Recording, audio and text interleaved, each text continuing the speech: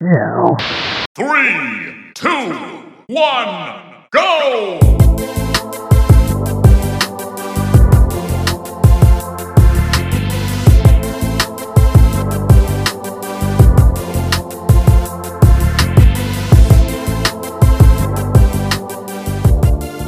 What's up, everybody? This is episode 73 of Cool Down Time, a weekly show about gaming's best and bootiest.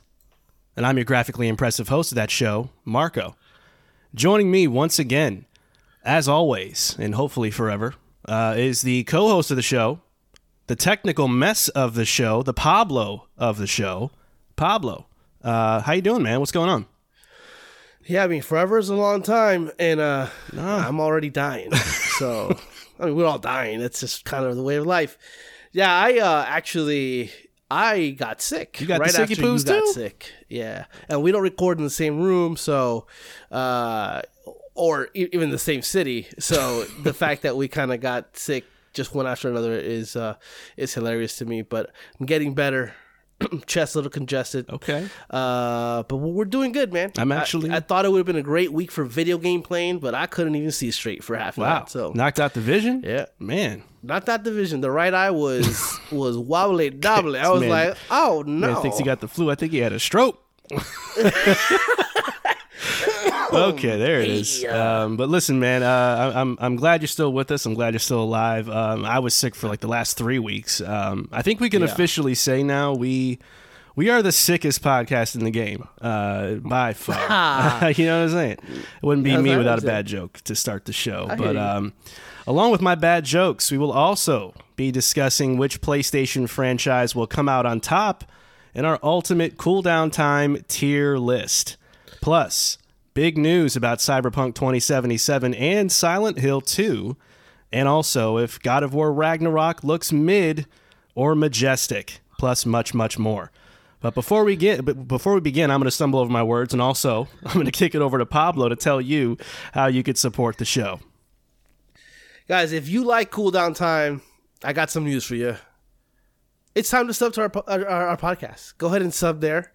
You can find us on Apple Podcasts, Spotify, Google, and even our official website at cooldowntime.com. That's cooldowntime.com for those who are English impaired. And if you're feeling extra cool, follow us on Instagram and Twitter at It's Cool Downtime to keep us in your FOV in between episodes. With that out of the way, Marco, I'm going to kick it back to you so we can get this show on the road. All right. Thank you for that very congested kickoff for the show. And we're going to do it with our first segment of the show, which is devoted to the games that we have been playing since you last heard from us. And we call that segment Loadouts. All systems nominal. Loadouts ready. All right. So this time around, Pablo, we both have the same 2 games in our loadouts. So let's not waste any time. Let's get right into it and talk about the first game on our loadouts, which is The Last of Us Part 1, the highly controversial remake of the 2013 classic, which was remastered in 2014 for PlayStation 4, but is getting an all-new and very fresh coat of paint. We'll be keeping with the theme of paint shortly with the next game too, ironically. But let's start by talking about this remake and kind of give me your thoughts based on the time that you spent with it so far. How is this feeling, and how good of a job do you think Naughty Dog did with this visual overhaul? It's always good to be back in the Last of Us world. I replayed The Last of Us Part 1, or The Last of Us Remastered, just a couple years ago before Last of Us 2 came out. And I still am really having a great time with the remake. I mean, what's to say about the game itself? I mean, it's top 10 game of all time for me, I think for you as well. Yeah. We go down the line of that. But honestly, just in terms of what the game is, this is that game that we all love and adore it looks like a game that would have come out in 2022. Yeah. And I'll be very specific and say it looks like a game that'll come out in 2022. I have other things I want to say about the game itself. I do want to say though, the conversation about why this is being remade after just 9 years. I think it's a silly conversation to be had altogether. A couple of years ago, 2 years ago, Demon Souls was a decade removed, 10 years removed from the original Demon Souls, and everybody paid $70 and didn't bat an eye. It's a conversation. It's a red button topic, and so it's a ridiculous thing. The whole kind of like, oh, but they should have been working on something else. That is such a bogus situational debate because this game exists because they wanted it to exist. Whether or not they were going to make something else before this, that's none of our concern because we didn't get it. It's such a fucking multiverse situation where it's like, oh, we could have been playing The Last of Us 3 or something. But yeah, I think that this game looks absolutely fantastic. I think that visually the game really pops. They remade all the assets. The facial reconstruction of each of the characters, all of that stuff really matches with Last of Us 2, because some of those characters, when you look at part 1 and part 2, they're almost different characters at all. Like, I think Tommy looks almost completely different from the original. So I like that they really have that through line with the character design from 1 and 2, and that works in such a great way. And I love it that they call it part 1 because it does feel just like a continuation of that visually. However, I will say that because the game looks so awesome and amazing and incredible, that once you're playing the game itself, it does feel a little bit. You get reminded this is a PS3 era game. You know, granted, on the last legs of the PS3, but still that. And they didn't do much in the way of fixing that. And I get it, because if they had to do that, what they would have to do is redo the maps and redo everything else, because the way those characters move and the way those maps are made are one and the same. Right. They're all calibrated to that. So I get it. But this does kind of, and I think you've mentioned this as well, kind of make you appreciate 2 so much more. I really wish that they were able to implement all of what they did with 2 and put it into 1. That would have been the ultimate incredible package. But man, I don't want to talk too much about the game and the story, because I think everybody who listens to this podcast knows exactly what this game is. And if you don't, perfect. This is the perfect opportunity for you to go out there, play this game. I will say that if you're not a fan of The Last of Us, this isn't gonna change your mind on that. Unless you love like visual fidelity and all that stuff. But I think that's. But honestly, I'm playing it at 1440p at 60 frames. Beautiful. It plays well. It really is a great piece of work. They've really put a lot of attention to details all there. They put a lot of stuff. Like, there's a thing that I saw on YouTube where you can weigh Joel on the scale. Yeah. I found that and I did that. It's little stuff like that. It's stuff that will not get appreciated because they remade everything. Every asset you see on screen has been remade from the ground up. The stuff about the CGI with the old The Last of Us, it was a CGI pre-rendered cutscene, as opposed to this, and it's a in-engine cutscene. The lighting is absolutely spectacular. The difference between electric lighting and natural lighting. I mean, it's just an amazing thing to look at. And I'm still enjoying every bit of it. Yeah. I just got past the Tommy part of the game, so I'm almost there at the end. Can't wait to finish it.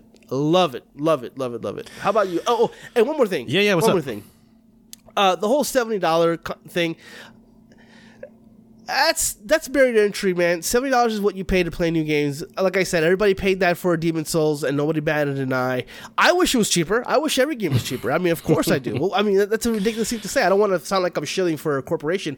I'd rather all games be $2, or 50 cents. I mean, of course. But, the whole conversation about $70 and whether it's worth it, I think that's up to you. If you've never played this game, $70, absolutely worth it. I don't think that conversation, if it was a brand new IP, nobody would be talking about the money of it all. And I know they're saying, well, this is missing a portion of it.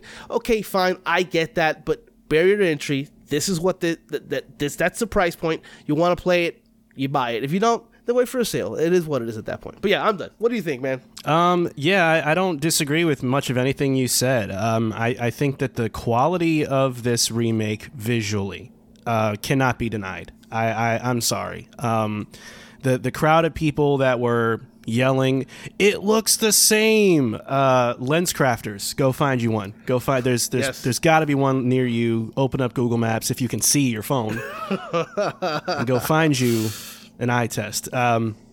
it looks incredible. And along with enhancing facial animations and really bringing out more emotionality to cutscenes, I think it also makes it enhances a lot more. Even the stuff they left the same, like the voice acting, it makes some of the emotions come through in the voices even more as well.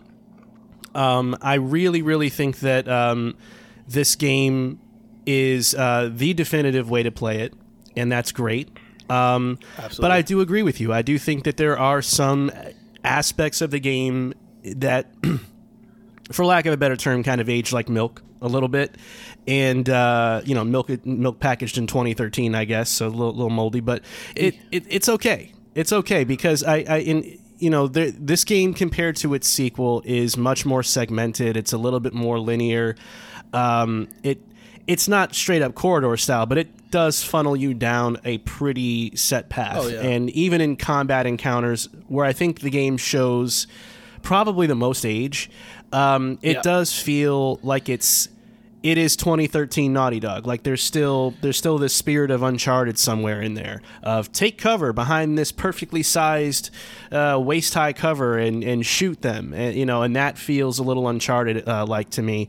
And I think that in the sequel, Part 2, I think they fully realized the vision that they had for the combat and really figured out, okay, here's how we can make the combat more scrappy. Here's how we can make it feel more visceral, even though that's an overused term. I mean, I think the shoe does fit with the sequel. Do I wish that there was a little bit more of Part 2's combat DNA in Part 1? Yes, absolutely, I do. Sure. But at the end of the day, I still think that there's something to be said for how breathable of a game Part 1 is in comparison, especially narratively.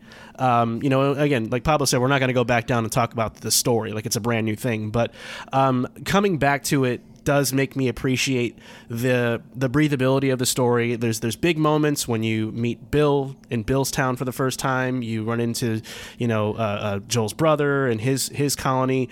Things like that stick out. But then there's also those moments in between where you're kind of just exploring with Ellie and the banter is happening. And I really, really loved and missed that stuff.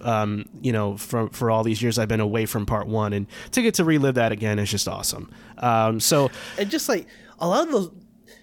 They really hit that vibe, man. With those abandoned buildings, and you see like you go into an apartment, it's like a baby carriage. Yeah. Like all that stuff. That really is just kind of like it really puts you there without you being there. Yeah. Just the haste in which people left those places. They really just nail it. And with how they remade everything and the details that you see now, it's outstanding. Bananas, it really adds to the whole vibe of it. Yeah. Last thing I'll say is, I think that the value proposition dialogue to me, I think has been worn out. I think it's an old thing now at this point. At this stage of the game, most of you listening have already made a decision on this game. You either already have it because you had to have it, you're going to wait, or you're not going to get it at all. And whatever you choose to do is fine. But I do think that it sucks that conversation has kind of overshadowed how good of an actual remake this is. But I still think that this, to me, was worth every penny. I finished the main game. I finished the Left Behind DLC, which is also really well done. And I walked away from this really, really happy and satisfied. And I think if you're a fan, you certainly will too. But if you want to wait. And if you don't want it at all, you don't have to get it. It's the same as we've said many times over the last couple months of the show. I'm most excited about going back to the Left Behind one because I beat that like the day it came out, or like the day, and I've never played it again. It's so good. I'm really excited to go back to that. Yeah. Love it. But yeah, that's kind of our thoughts. What do you got? Let me ask you a quick question here based on this, and just something that I thought about. Is there something with the remake now that enhanced for you in terms of the story, and is there something that you felt had more impact before and now just has less impact, just in that way? I would say I think things mostly enhanced in terms of the story and in the cinematics because of the refinements and evolution of the graphics. I do think it's added more, particularly in the early goings of the game when Joel loses his daughter, and you can see the look of anguish in a way that the PS3 could absolutely not do. And then you add on the fact that I'm now a dad of a girl all these years later, and then it's just twice the amount of emotions on my side too. And taking me out of the equation, I think even despite that, it's still, to me, it beefed up those moments, and it made them even more meaningful. And especially also the other one is when Joel and Tommy, his brother, are meeting for the first time, and they kind of get into it, and you can feel more tension in that conversation than I think you could the first time. It made it feel more palpable to me than it did before. Yeah, when he told him this ain't Boston. Yeah, touch me like that one more time, and it's not gonna go well for you. I was like, damn, like you really, and like even Joel was like, bruh, like you can tell those little things. I think the one that hit me the hardest this time around, and it's 100% because of the facial animation, is the Sam and Henry stuff. Oh my god! Like playing that, I remember, of course, that was devastating. But playing it now and then seeing Henry's face when like he has to shoot Sam. Sorry guys, spoiler alert. Yeah. But it was like and then him like he was going to shoot Joel, and then he made like a last minute decision to like just blow his own head off. Black. Oh god. Yeah, and then it just that face that Henry puts, it was like whoa, etched in my brain. It's so much because.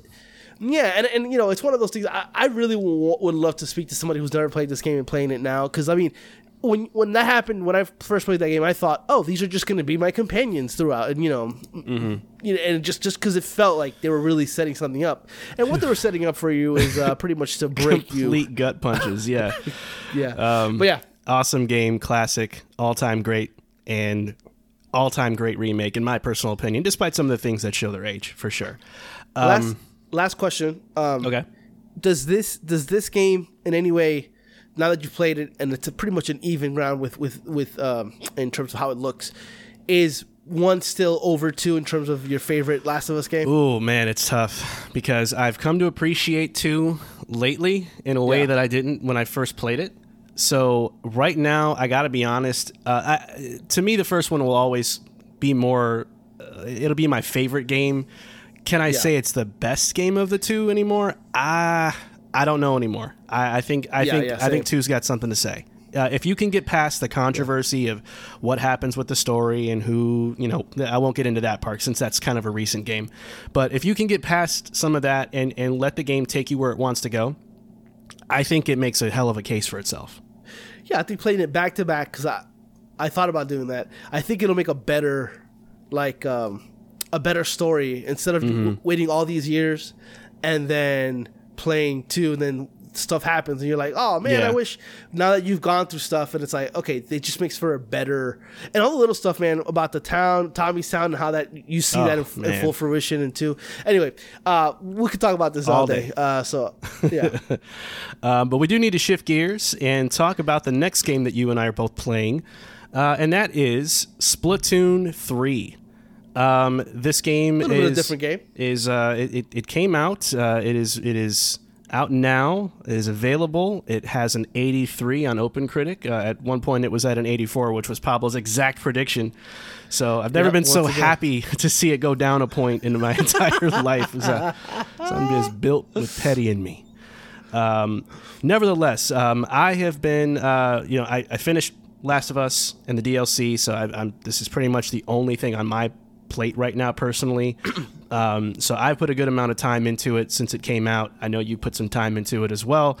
But let me kick it to you first. As somebody who likes Splatoon, maybe not as obsessed with it as I am, but just based on your impressions and kind of taking that first dive in to see what the game's meta is all about and how the combat feels and all the good stuff in between. What are your thoughts? Yeah, I this isn't a negative at all. So I'm not saying it to be negative. It's more Splatoon. You're not a fan, this won't change your mind. I look at Splatoon like any other online multiplayer shooter. They already have a proven form factor, so they're going to stick with that. There's nothing in terms of the multiplayer that has drastically changed the way you play it in terms of like the objectives, especially with turf war and how that plays out. But I think that even in the world of all these shooters, I think Splatoon 3 stands out just like Splatoon 2 did, because it is unique. It is really fun to play. It's fast. It's fun. Specifically with Turf War, I'm talking, because I really haven't delved into the other ones.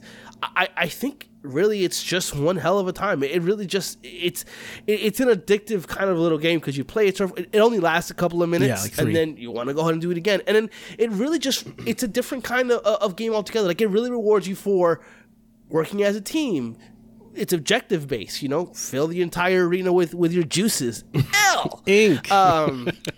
Sorry, ink. Yeah. And so doing that just really, really is fun. And if you want to be an asshole and go headhunting and for other, fine, you could do that. It's not going to work for you because, you need to make sure you have the ink in your area where you can actually refill. Right. The balance so far is really fun. I know I tried to go back to Splatoon 2 maybe last year. It's sweaty as hell. Yeah. I don't know. That's just kind of like the way that they're easing me into the game. But I've played quite a few matches, and it just feels like it's ramping up in terms of how I'm getting paired. But I definitely feel like the meta is a lot.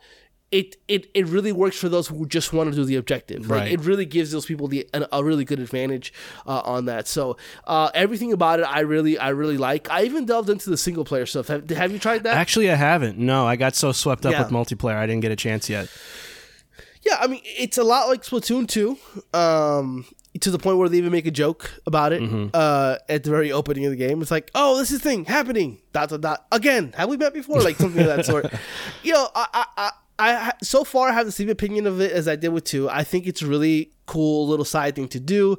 I think they're leaving a lot on the table. I think it could be a really fantastic mode, but I ultimately just feels like an afterthought. Like almost, it's like a half-formed idea that they just threw together. You go level to level, and you do basically what you would do with some, with Turf War, but with environmental puzzles, whatnot. It just feels fine. Does it feel more like a tutorial for the multiplayer almost? At first, yeah, but they do introduce some certain things that are very specific to the single player portion of it. I know 2 did very much felt like that for sure. I just think that the world is cool. They're doing this like whole, desert apocalyptic vibe to it, and all that stuff. Really cool ideas, and it just turned out to be kind of just a half-assed attempt at making a single-player thing. It just kind of copy-pasted what they did in 2. And if you're going to do the multiplayer like that, which is fine, and do some little adjustments to make the game better, that's fine. But you can't do that with single-player stuff, specifically when the single-player stuff on 2 wasn't great. But yeah, man, this is a really good time. I think Splatoon always is a good time. I don't know how long I'll play it. I know last one I played it a couple of months, so that's a pretty good time investment there. Yeah. But it's a really fun time. I literally played all day today, and I thought it was. I have not gone bored with it. I'm having a great time, honestly. Yeah, and that little hub town is just kind of the same stuff, but it's still cool walking around there. Oh, sure. Yeah. People are all about the Queen right now. Oh my God, all their notes about the Queen is nuts. I saw that's the Splatoon community for you. They're weird. Yeah, I saw one that said the Queen is temporary, but Splatoon is forever. Yeah. I remember when I first got Splatoon 2 on day one, that it was like 5 Hotel Trivago pieces of artwork for no reason. I'm like, what is going on? Look, Splatoon 3 is one of those games where you get out what you put in, and if you really take the time, you can treat it for what it is on like its surface, and just say, okay, you just pick a cool weapon with ink and you go around and you ink stuff. Or you can dive deeper into it and really learn the weapon classes and learn how that plays into the meta. You can decide whether you want to be more of an attacking type of character, whether you want to be more focused on inking the map itself, or whether you want to play more defensively. And that plays a huge role in the kind of weapons you pick, the kind of special moves you want along with that, and the kind of loadout and abilities you want with your clothing and whatnot. So it's for Nintendo, it's surprisingly deep because it gives you those extra layers if you want to peel them back and really get immersed into the meta of the game. So with a lot of people, I've noticed it's either they'll put in about maybe 5-10 hours of it and go, okay, that was a good time. Or they'll really get immersed into it, and it'll turn into one of those like Rainbow Six kind of obsessions where it's like, okay, I have to find out what the top 5 weapons are. I need to find out what this is. And then you start doing your own research and, you know, coming up with your own game plan with how you approach the game. In saying all that, yes, it is a lot like the previous Splatoons. I will agree with you there. It is the quintessential model of consistency kind of game where it is iterating within itself, which we always talk about on the show. It knows its strengths. It's not trying to reinvent the wheel for the sake of reinventing the wheel. And I do feel like some of the reviews were a little unfair in that regard where, you know, there's always this is like 2.5, you know, that kind of argument, which I don't like, because what they're doing is working, and they have come up with something that I just mentioned is very complex, and you don't just throw away those nuances and complexities and strategies and tact of this game just to be new for the sake of being new. That's not what you should do. So I like the fact that they stuck to the Splatoon DNA, and I like that they're going to build on it, and they have done a very good job of doing a lot of good quality of life stuff. Everything down to just having a good space to practice shooting weapons and figure out what I like and what I don't like about this game compared to the other stuff. And so I've come away really impressed. And again, it's one of those games where if you put in the time and you really invest yourself into it, there's a lot of game for you here. Or if you just want something simple, casual, I want to play a few 3-minute matches because I have to go to work in 30 minutes or whatever, this is perfect for you. It's whatever you want it to be in terms of depth and complexity, which I think is a strength of the game. And I think it's a lot of Nintendo IP, like Smash Bros. And Mario Kart. Like those games are deceptively deep, honestly. But if you, like Marco said, you put into it what you want. I'm of the mind when it comes to Splatoon, where I get into it just enough to where I understand my meta, like how I want to play. I'm not very experimental with Splatoon. In general, like I don't ever do the roller or like the long range weapons. I roll. Like that's not the kind of that's not the kind of guy that I like. I kind of like to be more. I kind of like to be able to cover the area, but also be able to defend myself from a distance. Hybrid type of role. Close. Yeah. That's kind of like where I live. And so I listen. Also, a lot has to be said about. I don't know anything. I'm not too much of a techie guy in terms of like how it runs. I think it's running 60 frames in matches. No, I think it's 30. Is running. I think it's 30. Is it? Yeah. Because I. Okay, it might. You might be right. I mean, I don't recall ever being at 60. I should have watched the Digital Foundry video about it because I just saw it before we were going to record. I'm like, oh yeah, I wonder what it's. The way that I'm kind of maneuvering through the stuff with the and going through it just feels like really smooth to the point where I've never. It just feels a lot more smoother than Splatoon 2. But you could be right. It could just be 3. It could just be a refinement. You know thing, what? So. Okay. They said the hub runs at 30 and the matches run at mostly 60. So I think that's okay. So I think we're kind of both right here because that's what was throwing me off. I definitely felt the matches feel just so much smoother. Like I'm going through the because you can go up walls now, and I'm like, this feels like really good. And it just like I turned around. By the way, are you a psychopath and using motion controls? Absolutely not. I turned that off as soon as the tutorial was like death to me. Like, bro, okay, guys, that cannot be your default setting. Bro, that tutorial, I almost quit the game. Why you gotta call them serial killers for people like gyro controls? Yeah, no, especially in Splatoon. Like, I've even heard the gatekeepers be like, if you're playing Splatoon without motion controls, you're playing it wrong. A lot of competitive players do use it. Yeah, but shut up. But they kill people. Shut up, according to you. They just kill. They got body bags. They're body bagging people underneath the floorboards and whatnot. Okay, not the floorboards. Yeah. Okay. Yeah. I mean, I live in Florida, so I'd never lived in a house with a floorboard on it. We got attics, though. I heard of them. We got some creepy attics. But we do have attics. I have no idea how to segue out of that into our next segment of the show, but that is going to do it for Loadouts this week, and we'll be back next week to maybe tell you a little bit more about how we're feeling about the game, as well as any new stuff we got on the docket. But up next is the news segment of the show that we call Hit Points. For breaking news, rumors, and booty juice, it's time for Hit Points. All right, man. So for this week, we have 4 different hit point items to discuss, and let's start with Crystal Dynamics because, Pablo, they have announced that they have officially taken control of Tomb Raider and Legacy of Kain franchises. Now, months ago, Embracer Group purchased Eidos Montreal, Square Enix Montreal, and Crystal Dynamics. And Embracer is apparently committed to make single-player experiences using the franchises they have acquired.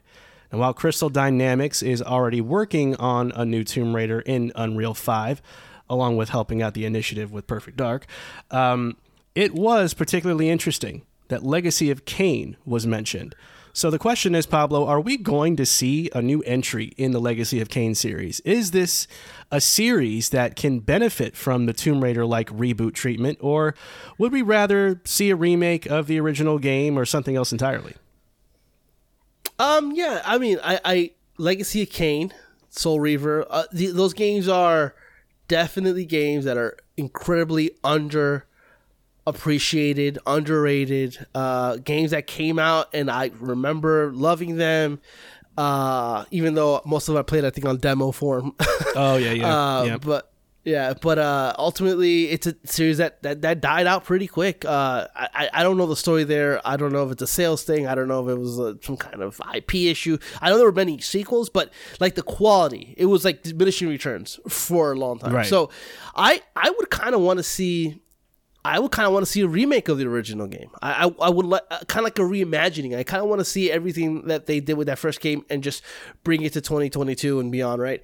I don't know if a reboot treatment would ring true to fans. It's not really a franchise that a lot of people talk about. Definitely has its fans. I know a lot of people who love it, but it's not like Tomb Raider where, the reboot after many games just to kind of give it that fresh coat of paint and just kind of new vibe. I don't think Legacy of Kain needs that. I think it just kind of start from the beginning and give us like a little bit of a remake of the original game with 21st century ideas. But yeah, that's where I would be on that. Yeah, I mean, I would love to see something like kind of like what God of War is to, the modern age now and how they repurpose that. Yeah. Do something like that, even if it is, the over-the-shoulder third-person cinematic adventure experience like that too. I mean, I think a lot of the bones of Legacy of Kain was kind of built along those lines anyway. So I think I'd love to see it. Now, I think that the problem that Crystal Dynamics is going to have is that the best use of their time? Because the IP is old.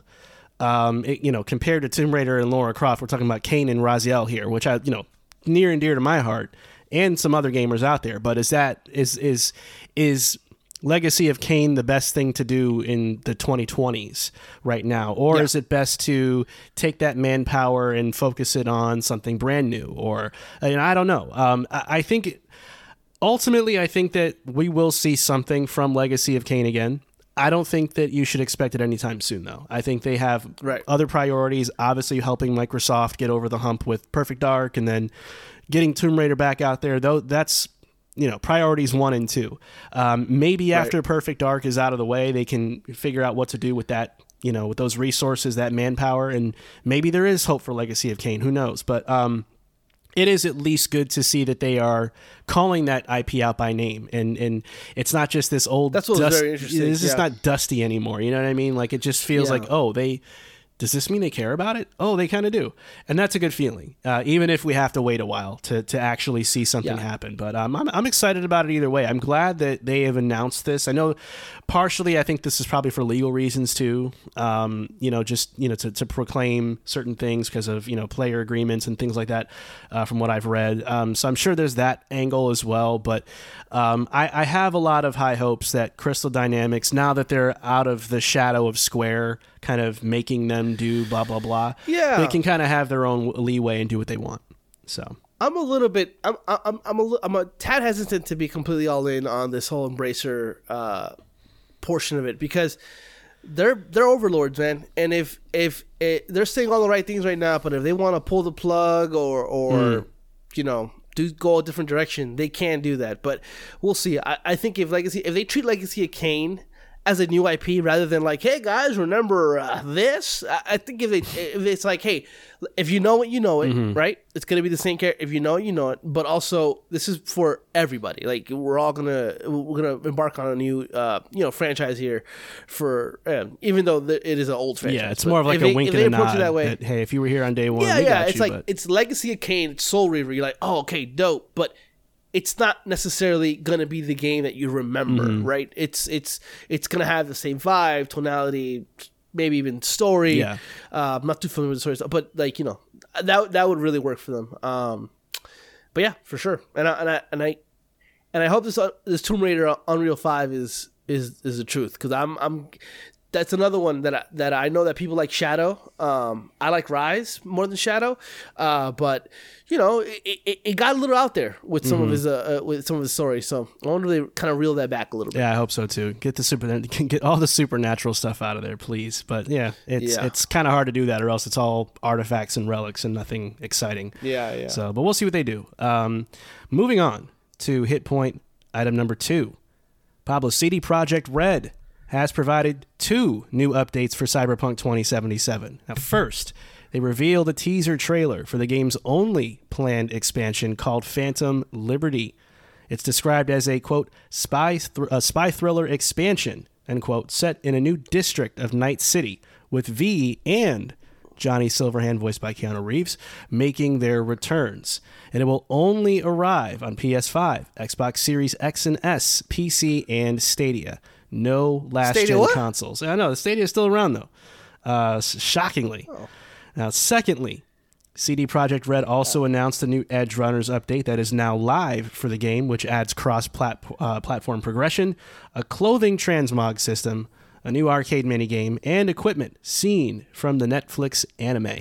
So, Pablo, how do we feel about these updates, and how does this look for Cyberpunk 2077? Well, with the bang, man. I think that the most recent update, that's a really cool little thing to give to players. Like, Edge Runner's coming, so, cool in-game promotion on that. But I am really, really, really hyped about Phantom Liberty. I think that when you look at CD Projekt Red's history with expansions, with Witcher 3 and Blood and Wine, and they get busy. They get busy. They know exactly what works, and now they have everything kind of ironed out, and they're about to deliver something I think that's going to be spectacular. That's how I feel. I'm falling into that whole kind of Cyberpunk hype again.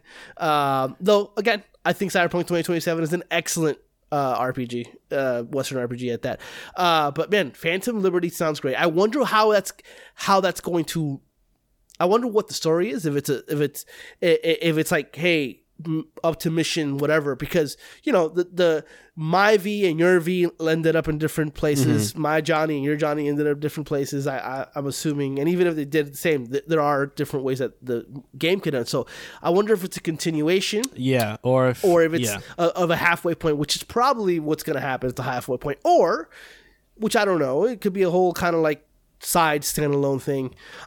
Any information on whether or not this game is a standalone, or do you need a specific kind of not rating, but like level to play it? Oh, no, this was literally just a teaser is all we got. I don't think they said anything else as of right now, so okay. We'll have to stay tuned for those details, but yeah, nothing yet. Yeah, they also reported in the same day that The Witcher 3 Next Gen is still coming out this year. Yeah, so that's good news. That's super dope. That's dope. And the last thing I'll say about all this is I'm very happy that they're kind of just really putting their best foot forward and making this for PS5, Xbox Series X, PC only. Yeah. Just because, they're really like, okay, I'm glad that they ate crow and they go, okay, maybe we shouldn't have released it on previous gen. Yeah, and they're like, our bad. And I mean, this is great. I really, really, really hope that it comes out as good as I think it is. And I think it will. Yeah, it's cool, man. I'm glad to see it. Even if they're just going to have one expansion, that's okay. I think at some point it makes sense, considering they have to move on and shake off the stigma of this. I don't know if I'm of the camp that thinks that we'll never see a new Cyberpunk again. I think it will probably be a long hiatus, but I could see them coming back. I think this IP is too interesting and too fascinating to just completely walk away from. I think they'll ice it, maybe work on the next Witcher only, and then come back to it another time probably.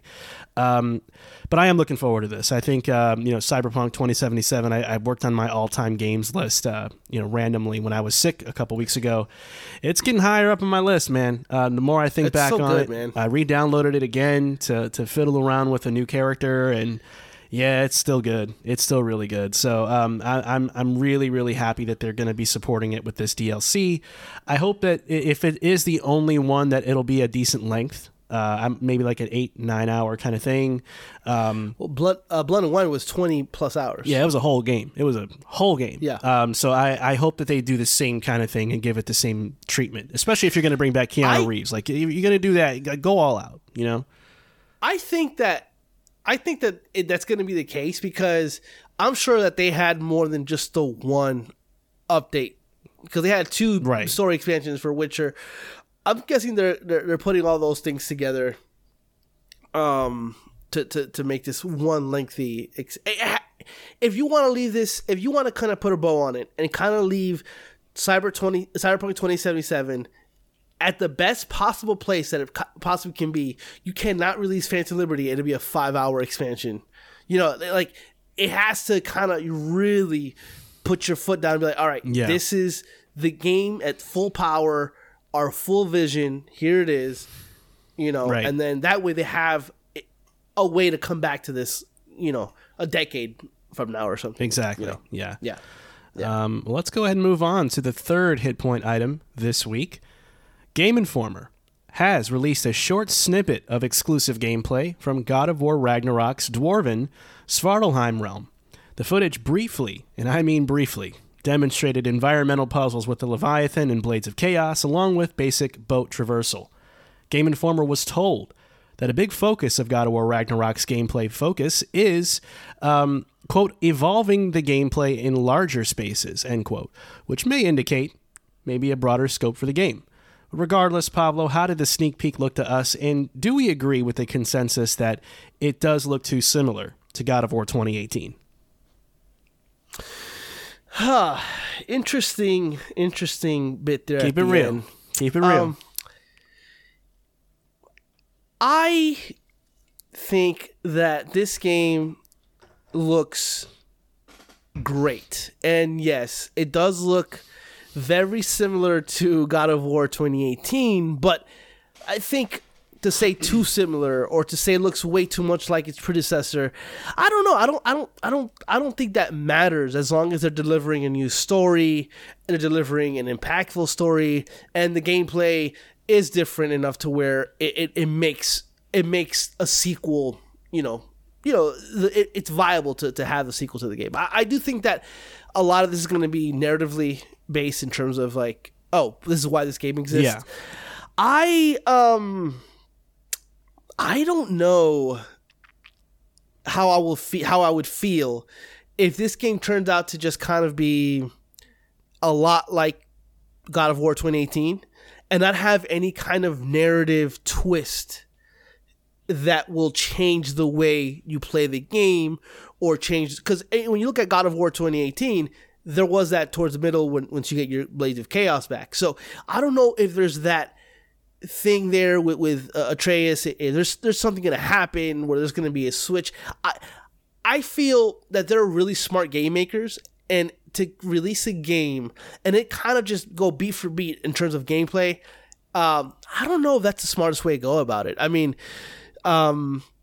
yeah, I don't know. But then again, when you look at the original God of War games, there were advances in how you play that game, but ultimately it was the same kind of game, with 3 being like the best of the best in terms of putting all those things together. So I don't know if it's necessarily a bad thing, but I think in my head, I've built up the game to be like, oh, something's going to happen. It's going to really change the way you think dangerous. of the game, because just because of what they've what they've done with God of War. Like, God of War changed the way, 2018 changed the way I think about Kratos, changed the way I think about how those games plays. And so to give me two, I feel you have to innovate in that space a little bit. You can't just give me the same thing over and over. Like, I don't want to go in there and in 10 minutes in have a fight that's similar to the Stranger fight, you know? Like, hitting all these beats that are kind of like, okay, yeah, this is dope, but this is kind of just an echo of the first game. I want them to avoid that at all costs, and I don't know if you can make a whole game with Atreus at your side and it not feel exactly like God of War 2018. Yeah. I think I've said it on the show, maybe we've said it privately, but I think my prediction is that something happens to Kratos dies or goes away, and you're playing as Atreus, and the combat changes, and maybe that's because they're showing so little of the combat. Like, it's like, damn, really, like 20 seconds of gameplay this year, 40 seconds of gameplay. Yeah. It's like, I wonder if that stuff will change halfway through the game. But everything that trailer showed, with the freezing of the geysers and kind of like the big, like, oh, all this, you're going to explore this, all that looks really cool. I would have to admit, like the whole, them saying that it kind of is evolving gameplay in larger spaces. You can see that in that trailer there. So I do like that part of it. But I don't want to be those guys who be like, oh, he gets in the boat in the same way, because that doesn't matter. Animation stuff, that's bullshit, of course, But it can't. I just don't want it to be a greatest hits of 2018, and that's what I fear it could be. But I'm cautiously optimistic that it might be a little different. Marco, what do you think? Oh man. Okay, let me preface this by saying I'm not concerned because they haven't shown a lot. I don't worry about that too much because I don't think they have to show a lot. We'll probably get a PlayStation showcase soon enough in this month, and they'll show a decent amount of the game, most likely then. But I have to. But my thing with that real quick is I don't think they're changing. Not because I'm worried, because they're hiding something, something good. Gotcha. Yeah. I will admit though, it looked too familiar. I can't lie. It looked too familiar. It was, and I wouldn't say that I would hate that either, but there was something about seeing the way that game looked and seeing the HUD look pretty much identical, and thinking to myself, my God, if I didn't know this was Ragnarok footage, I don't know. I mean, I remember most places from the first, from 2018's game. But I would be hard pressed to go, oh, that's definitely the sequel. Like it doesn't have that distinguishable X factor that makes you look at it and go, oh, that is definitely Ragnarok and not God of War 2018. I think you need more of a trained eye to see that. And I think that is, optically where I do think some of the critics or the people who have been critical maybe have a point. It might be a different kind of experience, and it might have new stuff, and there might be, even as you said, maybe there's even some kind of little wrinkle in the game at one point that changes things up a little bit. But I think optically it just feels like I'm looking at more of the same. And again, I'm not saying that I think that's exactly what the game is going to be. It's just more of the same. But it does look like that, and I can't pretend that I don't feel that way when I look at this. I always want to asterisk this kind of stuff because I'm looking at 30 seconds of gameplay on a loop, in a minute and a half video from Game Informer. I can only judge so much, but this was greenlit by them as well to say, hey, you can put this footage in the video. So obviously they're okay with it. I just think this is the wrong kind of slow drip if you're going to do a slow drip. I don't need to see this. I need to see what's new first. And then I can go back and go, okay, that's familiar. Oh, they're kind of taking a beat from the first game with doing that thing. But I just think that they need to maybe do a better job of leading with what's new and different first before just showing or greenlighting this mundane footage to avoid the kind of misconceptions that I'm talking about. Yeah, look, I think, for example, going from Gears of War 4 to Gears of War 5, not much change there. But it was still a fun experience because of all the little things that they added. The open world portion in 5 and certain character choices that you were able to make. Like, stuff like that was kept it interesting. Just putting a little bit of your own kind of flair to it, a little touch to it that is going to, okay, I get it. This is the new thing of the sequel. But to your point, they have not shown that. And even when they talk about the Leviathan Axe and the Blades of Chaos, halfway through 2018, you got both those things anyway. So, like, to have both those things off rip is cool, but also you played a good portion of God of War with both those items anyway. So, and I will say, I'm not a big fan of environmental puzzles to begin with, so throwing that axe and freezing the geyser stuff didn't do anything for me. So it's kind of like, But I will say, though, when I did see the thing, that water did look crazy. I mean, I'm being a little facetious there, but also that water looked crazy. God of Water. Yeah, man. It doesn't change my anticipation for the game at all, but I just do think it is starting to look a little samey. I can't lie. I don't want to lie. I don't want to lie to the people. But we will move on to the fourth and final hit point news item. This one should be a shorter one. The first images and details for Silent Hill 2's remake by Bloober Team has leaked by way of a slide from an internal presentation. In the leaked document, the Silent Hill 2 remake is confirmed to be a 1-year timed exclusive for PlayStation console. And the game is now set in an over-the-shoulder third-person perspective and features new AI, animations, puzzles, and endings. Even more interesting is that the document also confirms that Silent Hill 5 is also in development, along with a new Silent Hill short stories project by Annapurna. So based on this leak and, just kind of how Konami has sort of greenlit Silent Hill being brought back in all these, different ways, how do you feel, as kind of a passive onlooker of Silent Hill, but interested, about the way that Silent Hill is being revived? And do you think Konami has done the right thing so far? Yeah, I think Konami's doing the right thing because they're not doing anything with it. So give it to some people that are going to make these games. I will say I think Phil Spencer thinks that Silent Hill 2 being exclusive is inadequate to him. No, but listen, I'm not a fan of Silent Hill, so I don't got much to say other than cross my fingers that Bloober Team doesn't bloober this up. Very excited for Silent Hill 2 to play the remake. I didn't play Silent Hill 2, so I really want to get immersed into this world. I think horror games done right are some of the best kind of experiences in video games, just because they kind of offer all the things. You got action, you got the story, and then you got the portion where you get the shit scared out of you. So in that sense, I'm really looking forward to more Silent Hill. I think that this is all exciting. My only caveat is the people behind it, Bloober Team.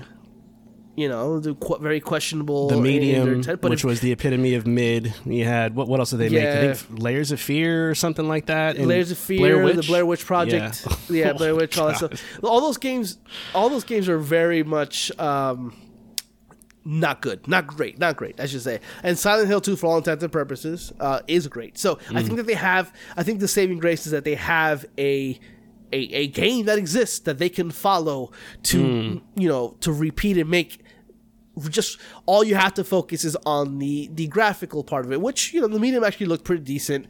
Even the Blair Witch game looked really nice on the console. So if they're able to do that and follow Silent Hill 2 without putting too much of their stank on it, I think that we can be okay. As it pertains to 1 year time console exclusive PlayStation, yeah, I mean this is kind of a game that lived on PlayStation for a long time, right? I'm not against this kind of like timed exclusive stuff because of the fact that this is where that game belonged, right? Or the game was made and all that. So nostalgia there. As for everything else, the Annapurna stuff. Look, if you were only getting the Annapurna Silent Hill short stories project, that would suck. But the fact that you might be getting a 5 and you were getting a 2 remake, that's a really cool kind of addition to the whole kind of Silent Hill IP that seems to be on the comeback. I just need to see it already because, man, I think this is probably the longest standing rumor and it's been a while buzz around this. It's time to talk about these games, and if it is a 1 year time exclusive, then I'm hoping that we do see it at the Sony showcase, which I hope happens soon because there's a lot of exciting stuff that could show up there. Yeah. To me, Bloober Team is like the 343 Industries of horror games. Ooh, they're just I don't know how they keep their heads above water without bluing and drowning. But dog, it's like, how did they manage to get, like, it's funny because on the actual leaked document, they show the Metacritic scores for their most recent projects, and it's like in the mid 60s and low 70s, and it's like, Jesus. Good God, could you have picked a worse team to work on this remake? But this is do or die for them, I think, as a studio. Like, okay, you have been dying to work on Silent Hill to the point where the medium had the same composer as Silent Hill, had the same voice actors as from Silent Hill. So you wanted this. Okay, now you have it. Don't make it suck, because now you're not going to be able to skate by because the medium was mid. Like, you're talking about Silent Hill now. People have a vested interest in this comeback, and it's with Silent Hill 2, which is regarded as the best in the series by far.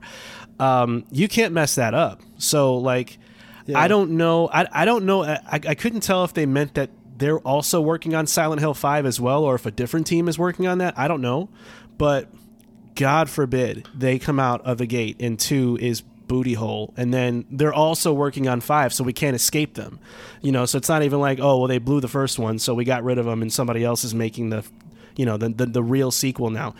That would really be awful. I'm gonna hold out some hope, because if this should be their passion project, and if it's their passion project like it seems like it always was, then I would imagine they would go the extra mile for this game. There's a lot of Silent Hill-ness to the medium. Yeah, as well. Exactly. So it's the natural progression for them. And now there's money and investors on the table too that are locking in this game. So obviously they want to see it hit, certain milestones and deliverables and be good, and not be PlayStation's next KOTOR remake debacle. You know what I mean? So somebody saw the medium and thought it was good. I mean, I don't know who it was. Or they saw. I don't know how this came about, but I would love to know the story as to who picked Bloober and why. You got to change the name of that. And why? You got to change the name of that studio too. Yeah, there's nothing menacing about a team called Bloober that's making a horror game. I bet you if Silent Hill 2 is successful, the remake, that Bloober team will be called like Foggy Town Studio. No, like Silent. What was it? Hill Team or Silent? Like they had they were Silent called Team Team or something Silent. like that. They were called Team Silent. Team Silent. I bet you anything. If they do well and they get 5 greenlit, they're gonna be. Well, I don't think they probably can't do that, but they can probably be like Team Hush. Right? Yeah, because that got engulfed into the whole kind of Asobi and Team. Anyways, shut your mouth. Yeah. Team. I can't see up in this village too much. If I see that on the Splash intro, I'm turning off my console. All right, that is going to do it for Hit Points this week. It's time to get to the main event of the show, Pablo. Let's get into it. And we call that main event of the show the Checkpoint Chat. It's time for the Checkpoint Chat. All right, so we decided to make a tier list, and we decided to do that to rank all of PlayStation's franchises. Now, for those of you, it's like, oh, why are you starting with PlayStation? Well, we're going to get to the other. We'll do a Nintendo one. We'll do an Xbox one. We kind of want to wait for some of the games to come out, actually, and be able to, gauge, okay, how important is Starfield. We want to give, he's being nice. We want to give Xbox a fighting chance here because, I mean, we're not going to be talking about Recore here on the show for too long. No, but we are going to start with PlayStation. Now, keep in mind, as we go through the list of franchises, you'll notice that a lot of these are old or dormant, or there was only like one game in the franchise. But we still think it'd be interesting to see how those old or dormant games or franchises stack up against the ones that are still around now, or what many consider to be the top tier franchises for PlayStation. So you might be surprised at some of our picks. You might not, but we are going to basically run through the list of games one at a time. We're both going to have a little chat about kind of how we both personally feel about the game or the IP and why. And then we'll decide kind of a tentative team ranking. And then once we're all done going through the list, we'll kind of review where we have everything ranked in the tier list, make any last minute changes once we have a good look at the, how we broke it all down. And then we will give you guys our official PlayStation franchise tier list at the very end. So this should be pretty fun, hopefully. Let's get started. Alphabetical order, by the way, just so you guys are wondering. There's no bias. We're not starting off with, whatever we want. So let's begin with a fan favorite, a cult classic, if you will, the Ape Escape franchise. Pablo, talk to me about this one. How do you feel about this franchise, and what kind of tier do you think this is in the annals of PlayStation's history? Right there where it belongs, in the anal of PlayStation history. Excuse me? This doo-doo ass Ape Escape. I never understood the hype for this thing, even back in the day. Like, I was like, when I was sitting down and playing this at a Rooms to Go. Listen, I don't want to start off negative, so I'm just gonna go D tier here. And I say that not because I only dislike this franchise, but also people love to talk about this game, but nobody really is like, I want another one. Like, at least I don't see a lot of that. And it's just, for me, it's like, if this were to be announced tomorrow, an Ape Escape revival, I don't think a lot of people are gonna give a shit. As for me, it stands, it's a D tier. What do you I had have? no idea you were going to come out hot like this immediately. Now, I will admit, I'm not one of those people that hold this near and dear place in my heart for Ape Escape either. I have, friends, a friend of the show, Will, he'd probably want to fight us with his fists, and the guy's like 7'12", so I'd be afraid. But he's one of those diehards. Like, it's part of his gaming DNA, and there's a lot of people out there that are like him too. I'm just not one of them. Now, I will say, I wanna see if you're okay with bumping it up to C, because I do think that it does represent a very unique time for PlayStation back in the day. And I do think, especially when the DualShock first, kind of came out, and the Rumble and all that stuff, and it was a big, a big piece of the puzzle with that back in the day. And people do, consider it maybe one of their best platformers they've ever done. Even though I don't agree with that, I think it's just kind of okay. I think C would be the best okay spot for it. So how do you feel about going up a notch? I think that's fine. Okay. The reason being is because I remember, like you said, a point in time where, people were talking on PlayStation 2, they were talking about Final Fantasy and then Ape Escape. Like, it was like in that, Crash Bandicoot, all in that kind of sphere. So it's not like a franchise that nobody's ever liked or talked about, or a forgotten one even. So, yeah, C is good. Okay, C is good. All right. I was nervous. I thought you were gonna go straight up F. Let's move on to Astrobot. Now, this one's a really interesting one because it seems to be the IP they use for, kind of like the tech demo kind of thing for the consoles, and they had the Astro's Playroom for PS5, which is a really nice nostalgic throwback to all the history of PlayStation, but it's never really been its own thing all the way, at least in from where I sit. But I don't want to lead the witness here, but kind of how are you feeling about this franchise, and where do you think it sits? I'm actually kind of high in it because Astrobot Rescue Mission was a VR game for PSVR, which a lot of people say is the best PSVR game because it's not really trying to put you in the game as a first person. Mm-hmm. It's a platformer using the VR thing, so it's like a really cool little concept. And Astro's Playroom had no business being as good as it was. All. Yeah. I mean, I want to see the full-fledged platformer of this, which apparently it's something that they're working on. But based on that and based on the future of it, I do think that this is probably going to, for me, sits at a B tier of a franchise. I think that I really, really like Astro's Playroom. I thought it was a really awesome time, and I feel like this could be their platformer of the future going forward. Like, when you think about platformers on PlayStation, some may think Ape Escape, but Astro's Playroom might be the one of the future there. So I based on kind of like future stock, I'm buying stock on Astrobot. I'm going B tier on it. Okay, I was gonna say C tier myself. I don't mind going up to B, personally. I just think that the game is the IP is oozing with potential, but there's no real indicator of whether Sony is going to really maximize that potential. It's just tough to see. Well, I'm okay with B. I'm okay with B. It's one of those ones where I think like maybe 2 years from now we'll probably have a better idea of where it would sit if we see what they do next for the console. I disagree slightly. I think Sony is really high on it because they disbanded Japan Studios, and from that they absorbed into Asobi, which is the developer behind Astrobot. So I think that they have a lot of confidence in that studio, and they have a lot of and that studio basically is Astrobot. So I think that they're putting like all their eggs in that basket when it comes to that character. So okay. I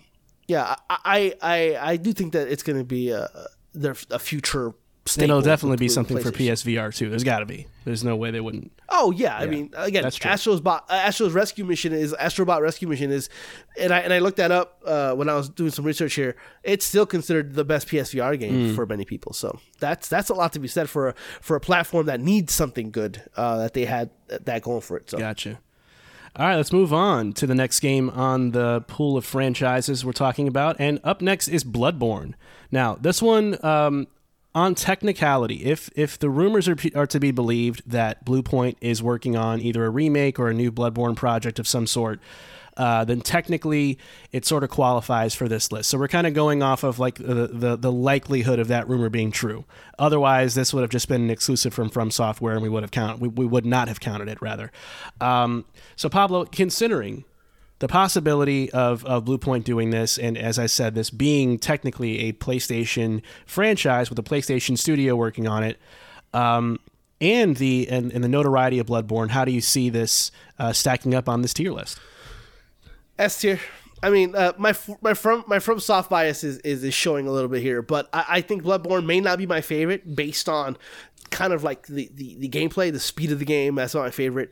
But visually stunning, I think it's the most interesting visually game like that old English Victorian. What do you call Victorian? That I mean, it's phenomenal. Yeah. Incredible looking setting, and the game does.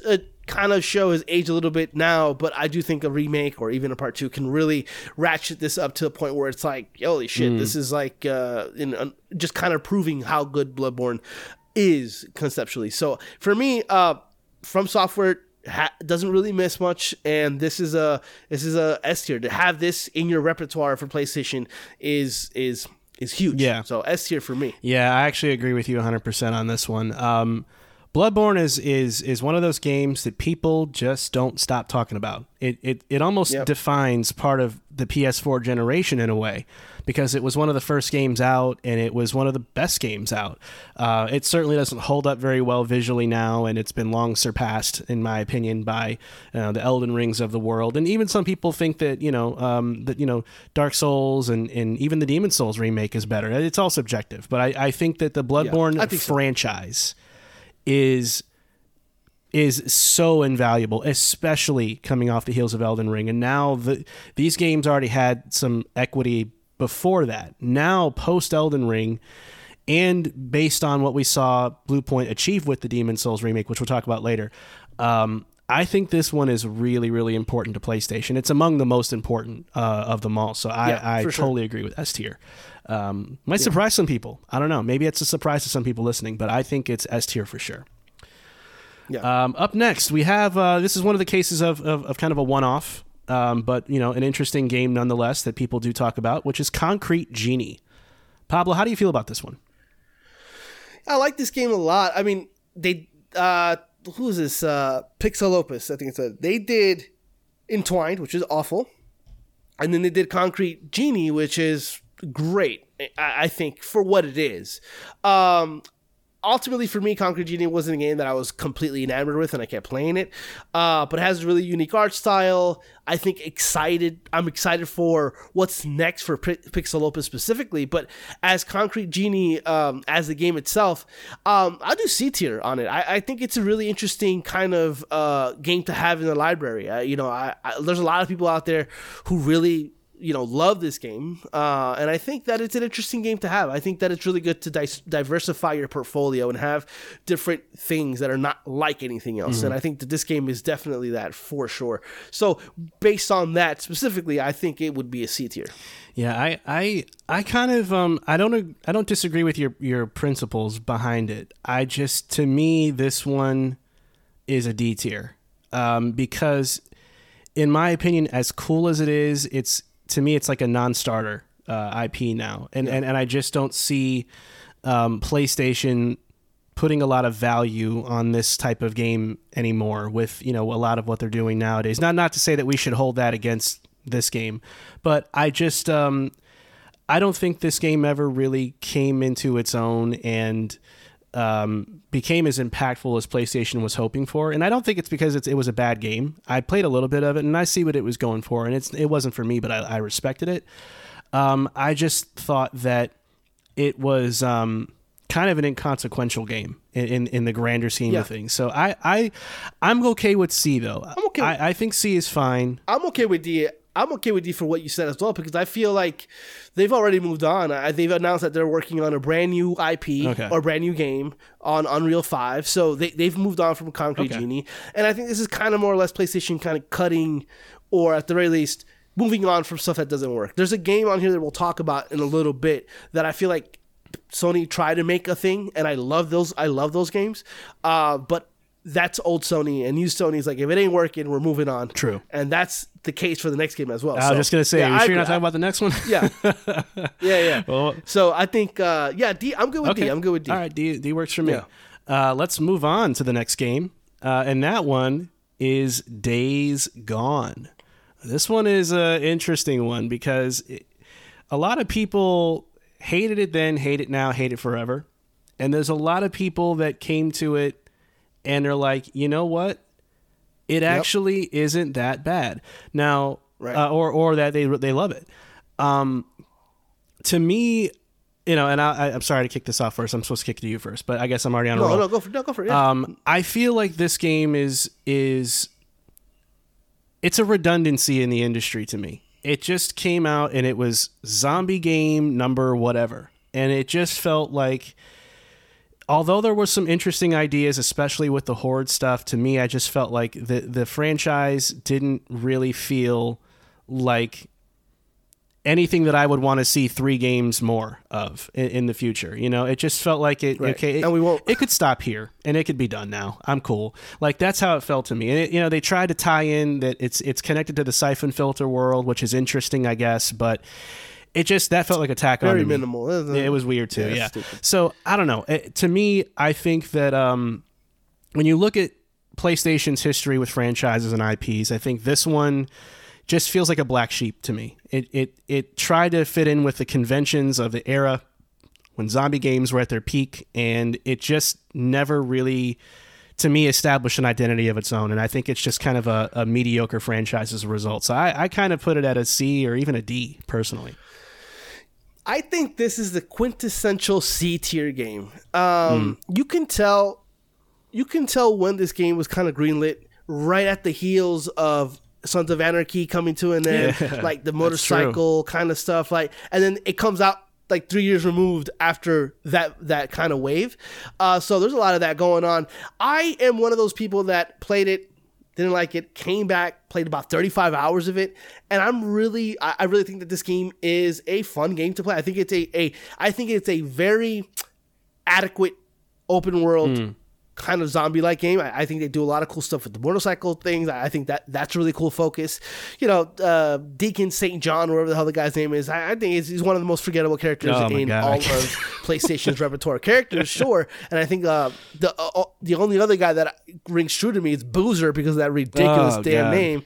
But I can't tell you about anybody else in that game. I think that there's a blandness to this game that shouldn't have been, that I feel like the game should have just done better than what it did, because they had all the right stuff. It just, I think it came out 3 years too late. And on the heels of another great zombie game, Last of Us. It's not anywhere near as good as Last of Us, and it doesn't even do anything special in the open world genre. So I think it's like a quintessential C tier. Those who say it's absolutely garbage, nah, that's overreaching. I think it's fine. Yeah, and I think it's a C tier for me. Yeah, I'm totally with you on that too.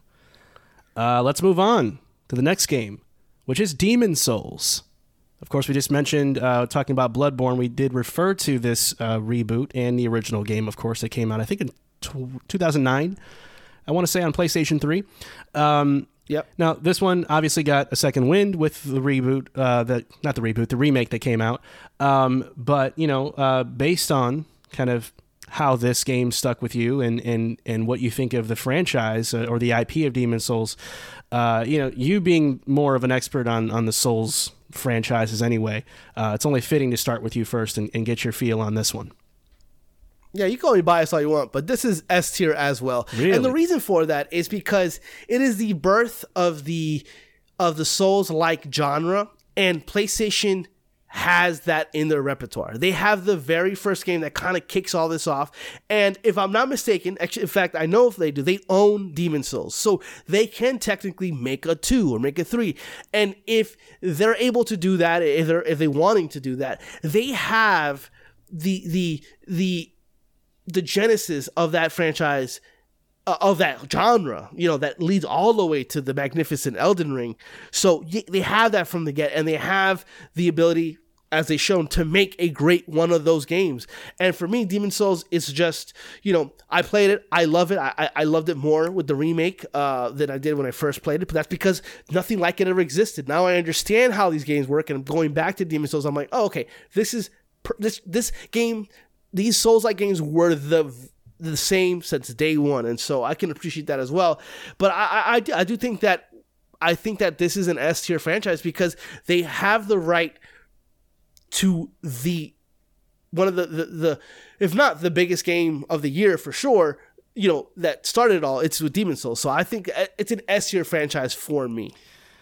I am one notch below you in the way that I feel about this one, because I agree it is among Sony's best franchises and most important franchises because of its lineage of starting it all and all the things you mentioned. Mm-hmm. I just think if I'm looking at, and I hate to put these two franchises against each other, but if I'm looking at Bloodborne versus Demon's Souls, I think that Bloodborne is it would get way more attention and hype than if there was a Bloodborne 2. I think there would be more excitement and hype than there would be for a Demon's Souls 2.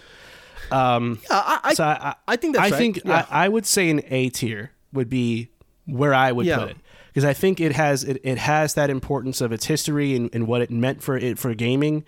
But I think that Bloodborne is the best example of like, okay, but people would want that over this if they had to choose. Right. And so I think that's why I give it a little bit of a down tick, if you're cool with that. The way that I would see it's like, you don't have to pick from either one of these. Like, they can both be sure, yeah. But to your point, though, I will say that Demon's Souls is probably the lesser of all the Souls-like games. Like, when you look at Dark Souls. Yeah, I guess that's where I was going.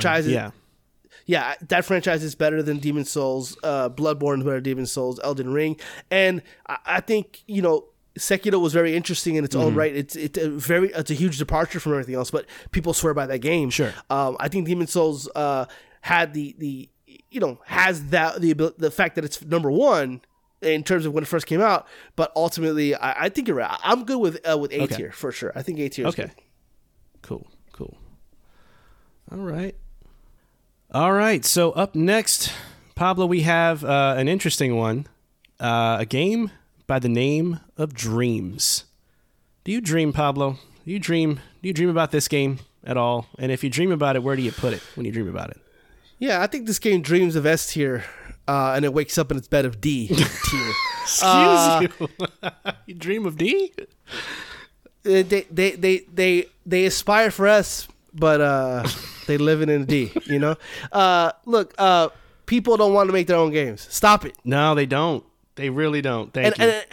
And And there are people who do, and for those people, you know, there's dreams, I guess. But I mean, I look, I don't particularly understand why they did this. I think it's a cool novelty thing. There is no way PlayStation or Sony follows up on Dreams, giving us Dreams 2. Maybe they do Nightmares. Probably sold like a nightmare. You know, and it's yeah, you know, yeah, it's a D tier. I mean, look, I don't want to go all the way at F because I think there's something there. Like, you know, I've definitely seen YouTube videos of games that were made on this, and it looks really dope. You know, people who have the time to do that, I think that's cool. I think there's something here for that. I think it's a really cool tool. But as a game franchise, it's a D tier. It's just it's a D. What do you got? I'm fighting every bone in my body not to give this thing an F because I hate this game. I hate the concept of this game. It is so silly to expect people to want to go in and make a video game in a bunch of dumb ways. Like, you know, if you look at what was produced in Dreams, a lot of it was just, hey, we made the level from Sonic the Hedgehog on Dreamcast in here. Isn't that cool? Or, you know, hey, we just, you know, made a game with a bunch of penises dancing around in an open field. Like, it's hey, there was nothing brilliant about what people were actually making. And the few things that were cool were just glorified tech demos. So, like, I don't doubt the tool set was cool. I don't doubt that the ingenuity that they put at players' fingertips was really interesting. But to me, it was a complete... This is the game that Jim Ryan hates. I know he does. I think he has a punching bag with this game's name on it, and because it's everything that he probably hates. It's like it's inadequate. For him. It's it's totally inadequate, and he's gonna write, you know, talk about it publicly since you know. Yeah. Okay. Well, I wasn't gonna say nothing, but Dreams made it public. And they suck publicly. So I'll give it a courtesy D. But hey, dog, that's a Friday night. This one was tough for me, man, because I admit I have like a personal vendetta against the existence of this game. I just think it's silly. If you expect players to put that much time into making something in Dreams, they probably would be better off getting a job making video games or doing something in Unreal Engine 5 and being able to, you know, sell it themselves and make something off of it, not leave it in your little dumb Dreams ecosystem no one cares about. And that's my point where there are other tools they can use and that people can, you know, far benefit from that than Dreams. Because I think I say people don't want to make their own games, and that's true. But I think there are people that do. I mean, Mario Maker is a big franchise for Nintendo, you know.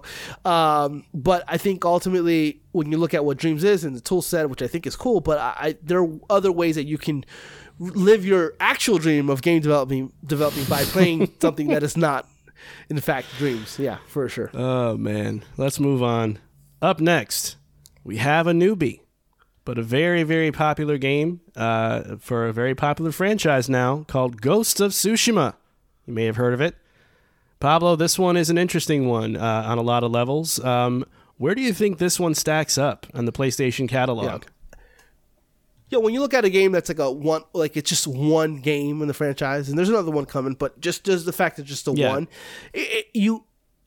I think it'll tend to go higher or lower based on how the quality of that game is. I have Ghost of Tsushima as an A-tier franchise right now. I think that Ghost of Tsushima as an open world game doesn't do a lot in terms of kind of innovating on the open world, you know, mechanics, right?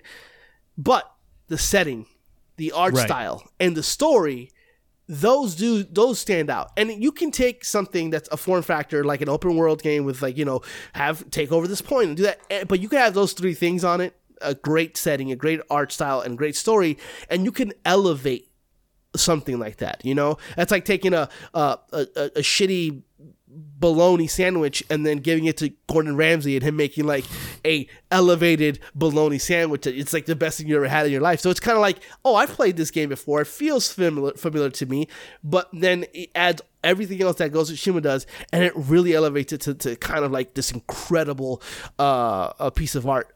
So to me, I think that this is an A tier of a franchise.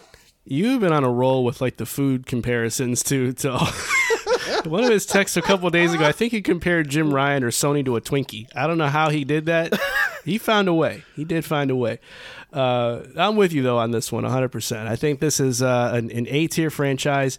I think it has the potential to be, an S-tier franchise. It's just going to depend on what they do with the sequel though, and if they can keep some fresh ideas in there and build on the foundation of the first game and the very good DLC. Keep moving the needle upward. But I think it was an excellent start. And I'm really glad the studio found their thing because, we'll talk about another one of their games later on, but it was a little shaky for a while, in my opinion, when it came to them. Not that I thought they were a bad studio. I just think they never really found their niche. And they were always like a second-rate Insomniac to me, I think this game really helped give them their footing in a really cool way. So I'm with you on that. A tier for sure. Yeah. Up next, I think this is probably an easy one, but we have God of War. Thinking about the history of this franchise, thinking about the God of War 2018, and obviously thinking about the future of God of War. Pablo, what do you think? I got this under G tier, God tier. This is S tier. Because we're not just talking about God of War 2018. We're talking about God of War 1, 2, and 3, which people now would like to shit on those games because they were so immature, and they were, but they were amongst the best action games of all time. God of War 3 fucking slaps. Still you guys does. are you start off with like killing Zeus or Poseidon, just ripping that man's head off off rip. It's fantastic. And then you got God of War that turns the entire genre, entire franchise on its head with giving you this wholly different Kratos, yet the same guy that we all know. Like they use the entire he was this like immature asshole, and they changed him into a father figure, someone who's learned from his past, which is basically all of us, right? He as people. So I think that God of War is everything they've done with God of War, from innovation in the third person action genre to the evolved state of where it's at right now. It's an S tier, man. There's an S tier, and I think it's probably among the best franchises that Sony has. Yeah, I can't disagree. I don't think there's any way to think about the history of PlayStation and not look at God of War as a seminal moment for them as a company, and really figuring out like who they are. Back when God of War first came out, it was a very unique time for PlayStation because they were riding the high, but they were also, introduced to, Xbox. And at the time, okay, Halo's taking over the world now. What do we have? What is our thing? And I think that game, the first God of War, was the answer to that question. And I think that has been part of the PlayStation DNA ever since. I think it's integral to who PlayStation is as a company, as a brand. And so, has the series had its highs and lows? It has, but I think it's definitely been more high than low. And I think a lot of people have sort of overblown some of the redundancies of the early games being kind of samey because there was nothing else like them. Even if you want to say that's true, it was still unique for its time. And now what God of War has evolved into, and it's managed to maneuver into the modern gaming landscape successfully, which not a lot of franchises can do. I don't think you can put it any lower than S at all. Yeah, it'd be silly. And even Ascension, which is by far the worst game in the series, was still an enjoyable game for me. I didn't think that game was like complete. Yeah, it's a good time. Garbage. No, yeah. But yeah, man, God of War, S tier, G tier, or 5 polygonal titties out of 5. God. However you want to look at it. It is an A for areola. Yeah, for sure. All right, let's move on. Let's talk about race cars for a brief little bit here and talk about Gran Turismo. Pablo, this one was an interesting one for me. I went back and forth with a couple different spots for this one. So I'm really curious where you think this one sits at. What do you got? Yeah, I think that the game has a lot of highs, but I also think it has a lot of lows. I think there was a lot of diminishing returns there for a long time, long periods of development time, a lot of issues with the game internally, I guess. But I think ultimately for me, this is a B tier of a franchise right now. I think Turismo 7 is doing a lot in the way of bringing the franchise back. Kind of taking away all the other bullshit, money, fucking hungry things that they're doing. But ultimately, as a game, for me, I think Gran Turismo is a B tier franchise and a historical, it has its moment with PlayStation in terms of that franchise. Yeah, so I have it under B tier. What do you have? Yeah, I was debating either A tier or B tier personally. I think once upon a time it was probably A tier. Back in its heyday, the PlayStation, the early PlayStation era, I think it was one of those DNA defining franchises, because there was nothing really out there like it that was being a sim. No, not really. No. In any kind of respect. And here comes Gran Turismo saying we're trying to be a real driving simulator, and we're making that part of our name, and that's pretty cool. But I do think that they had some off years and off times where the game kind of became stagnant for a while, and I think they've really struggled with how to evolve Gran Turismo with the times. And I even think, as much as I really like 7 a lot, I think even in its advancements, it still does feel a little bit old, and that's okay. It doesn't have to. Not everything has to be the freshest, newest thing ever. But I do think that it did bump it down to kind of a B tier sort of franchise for me. I think it can go back up to A, but it's going to come down to how they maybe adopt the live service component better and in better ways in the future when there's a GT8. Yeah. And not just kind of copying and pasting some of the things they've kind of kept from previous games and just calling it new. So, you know, but that's a time will tell thing. I just think that historically, I think they started off as an A or even an S tier in some respects, but I think they've kind of settled at a B. I think so. I mean, Turismo 2, 3 A spec, and were like, unsaleable. Like those were like incredible. I think Gran Turismo 4 was pretty good too. I don't remember that one too much. I think 5 was where the wheels started falling off, and then you got 6, which wasn't very good. Then you got Sport, which is horrible. And then you got 7. Yeah. So yeah, there's a lot of diminishing returns there, but I think ultimately, agreed. There's something to be said there. Okay, let's move on. We have Gravity Rush up next. Pablo, what do you think about this one? That's the game that I was talking to you about them trying to do keep trying to do something, even though it's not really going anywhere. Gravity Rush 1 was great. Gravity Rush 2 was amazing. I love Gravity Rush series. I think it is probably, if I had to put it, the most underrated franchise that Sony has. I would agree. I would agree. It didn't go nowhere. It's like, how do you guys not like this game? Like, Gravity Rush 2 is, and now they want to make awesome. a movie. Like, but there's that. Yeah, sure. Yeah, that's they own it, so they have to do something with it. So, and I think that I don't know. Is it a live action movie? I don't know if they explain that yet. That'd be weird. I don't know how they do that. I mean, yeah, please don't. They'll probably get Mila Jovovich to do this, and I don't want that to happen. I think as the quality, because if you even look at Gravity Rush as a critical reception, great critical very reception. Much, yes.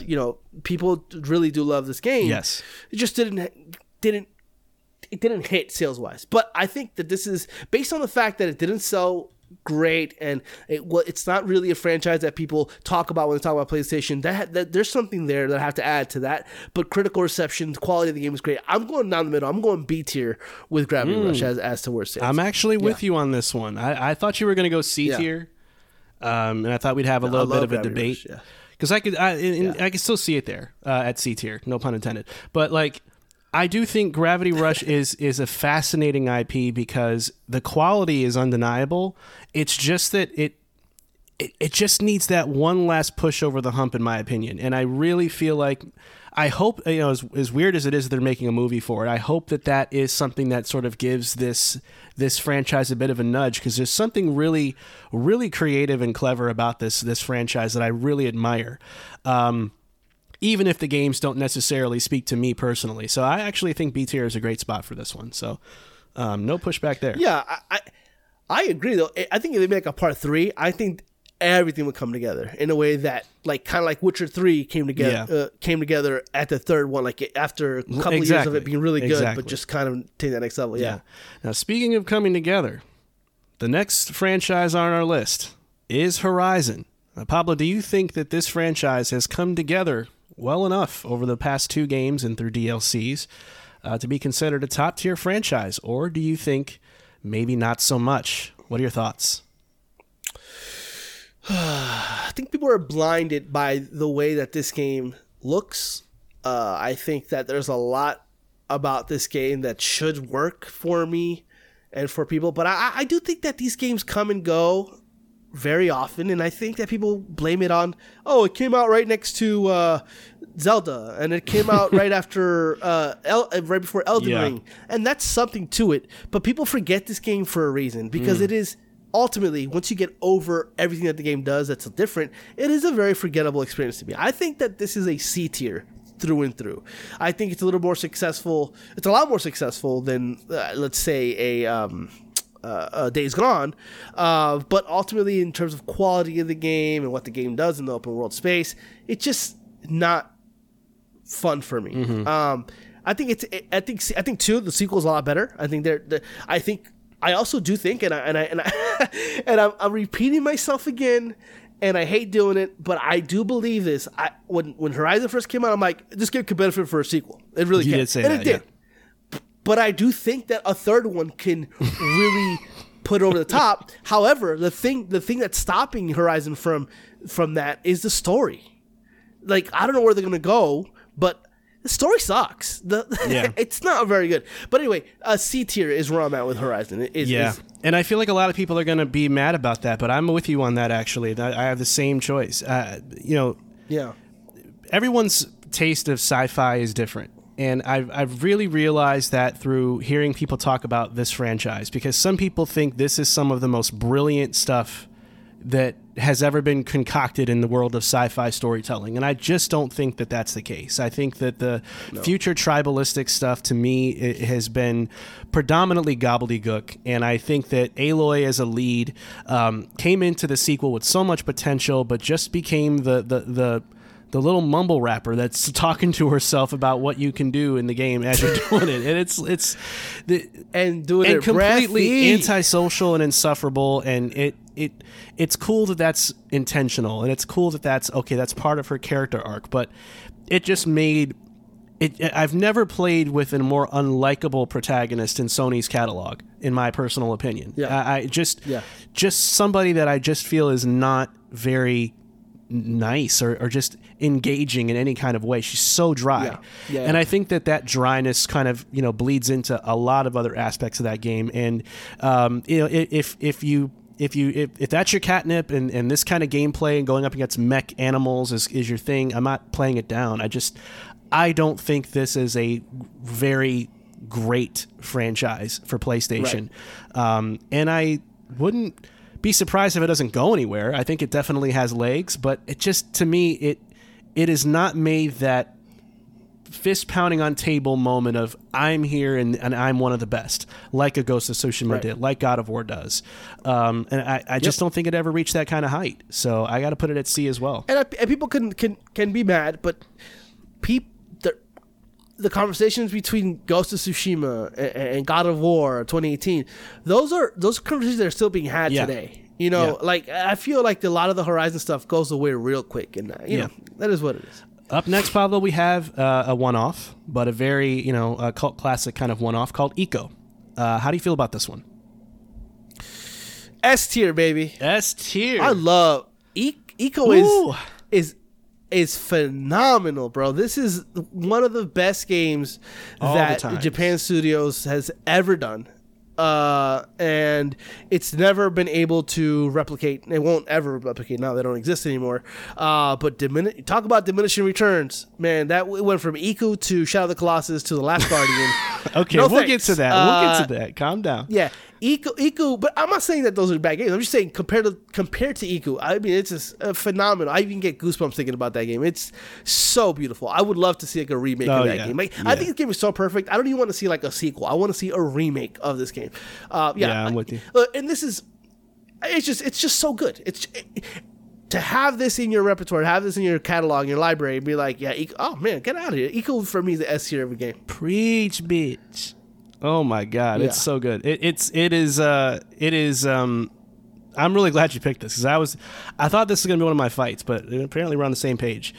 We must be friends. I love so yeah, this one to me, I think is just it's iconic almost in a way. It represents such a fascinating time for PlayStation where they were really going for like the very avant-garde and unique type of games that really have never been duplicated since then. There's just nothing like Ico at all, and that's a huge testament to its greatness and how untouchable it is as a game. I mean, it was almost it could have been, and that's the thing that hurts, is like it could have been their Zelda. It could have been that really, really special thing, but they just kind of smart Zelda. Yeah. But they just kind of let it go and drift off, and they worked on other stuff. And we'll get into the other games in a second. But to me, this one was this one was one of the best games on PlayStation 2 by far.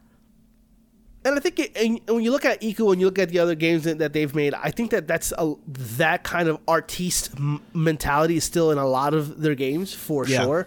But I think that the best creative space they've been in is when they did Ico, because I think it's still to this day untouchable. For sure. Now let's move on to another game by Sucker Punch. We just talked about Ghost of Tsushima a short while ago. Now it's time to talk about their other franchise, Infamous. Pablo, how do you feel about this one? Yeah, not a fan. Think those games are mid as fuck all the way through. When 2 came out, people were really all about it. I played. I'm like, I don't get it. Like, oh, good or bad? Like, forget it. I don't give a shit. That just comes out to me, just not really caring. And because people love it so much, and because it's beloved, I guess, within the PlayStation community, I'm gonna go ahead and down the middle, split it, and give it a C tier. I wouldn't hate seeing it at a D tier. Agreed. Yo, his head snapped so quick. Yeah, I don't know, man. I really thought this was just the never-ending franchise that just needed to go away, in my opinion. To me, it just never felt good. It was like, tell me you're dying for a comic book license without telling me you're dying for a comic book license. And it was so excessive. And the games, especially the first few, they just, they never connected with me at all. I do like Second Son that came out on PlayStation 4 as a launch title. It was fine. But again, to all those games in and then to come out with a game that ended up fine or the finest of the bunch, to me, I can't. And I think people disagree with that. People are going to fight me for this. I don't like it. Yeah, people are going to fight me for this, but I think Prototype is a better. Oh, I 172% agree with you on that one. Yeah, way better. Prototype is. Prototype got some hate when it came out, and I don't understand it because that game was fun as shit. It was literally like Infamous mixed with. I'm gonna forget the game. I'm not even gonna attempt. Don't do it. To think about the game that I was thinking of. But I love Prototype 1 and 2. So yeah. All right. Here's a beloved game franchise, Jak and Daxter. Pablo. Interesting stuff. The early Naughty Dog days, a platformer that people still talk about to this day. How do you feel? Yeah, man, I think it's a platform people talked about when it first came out. It's unique. I think it's none of those things now. I think a lot of other games have eclipsed it within the PlayStation family. But I still think that it should get its due, and I think it is a B tier franchise. I agree. Yeah, I'm totally with you on that. Yeah. I think they did some shit with they did just a Jax game and just a Daxter game, and those were bad. I don't. It's all a blur. That was my problem with the franchise. After a while, it just kind of became a blur to me. Like I genuinely don't even know how to answer. It got relegated to like the PSP. Yeah, and then I think they had a racing game. And it's like, okay, now we're doing a little too much here. Let's relax. So I think they kind of squeezed too much juice out of it, and it sort of got stale after a while. So I'm not surprised that it's gone. I don't think it's ever coming back personally, but I do think it was it was an important franchise for its time, and I do think I think B is fair. I do think so. And when you look at like, to get a little ahead here, Ratchet and Clank, that's just a better version of this. And Ratchet and Clank a little more action heavy, sure. Right. I do think that. Yeah. It's not the best of its kind. Well, if you like action, you might like Killzone. Yeah. But I'm gonna give Killzone S tier for that trailer they showed on IGN that never came to fruition, and then I'm gonna give Killzone the games an F tier. Thank you. Get these games the fuck out my face. The worst kind of bland, gray brown first person shooters I've ever played. It's so bad. And that's not just talking about looking back, because and even people go, well, all the games were gray and brown. Okay, then let's talk about the PS4 Killzone that was purple, pink, and yellow, and that was still garbage. I hate this franchise. I think this franchise it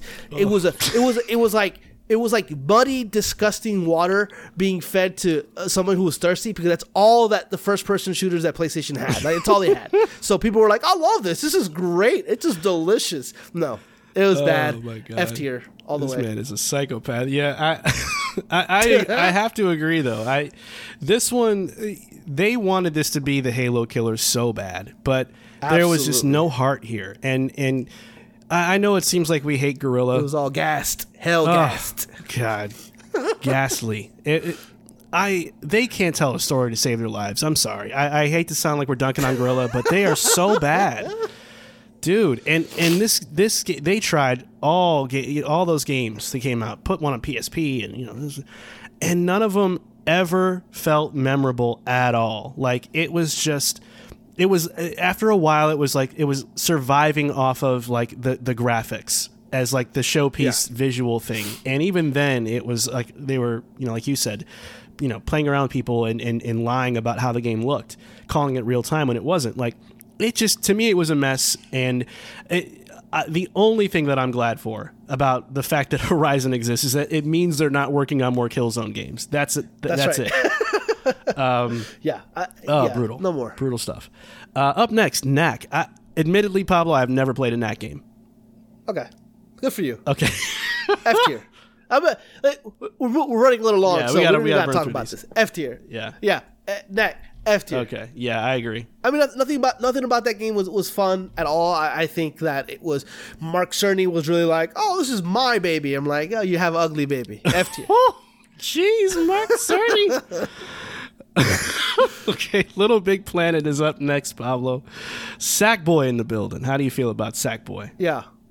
Man, this is difficult for me because, just kidding, D tier. D tier? Yeah, I'm kind of with you on that, actually. Yeah, I just don't like these games. I think they're cutesy.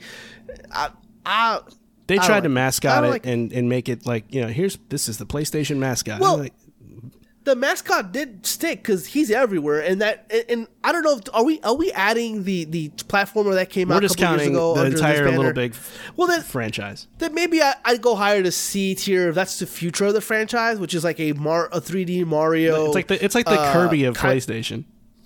Right, exactly. It really is. But if they're going there with that 3D Mario, that's the future of this franchise, maybe I'll do a C tier. But I mean, I'm okay with leaving it at D as well. I think that these games were like very like, oh, this is interesting. But I don't think they really amount to anything. It's the epitome of, oh, that's neat, kind of a franchise to me. Yeah. And I think D is probably the best place to keep it.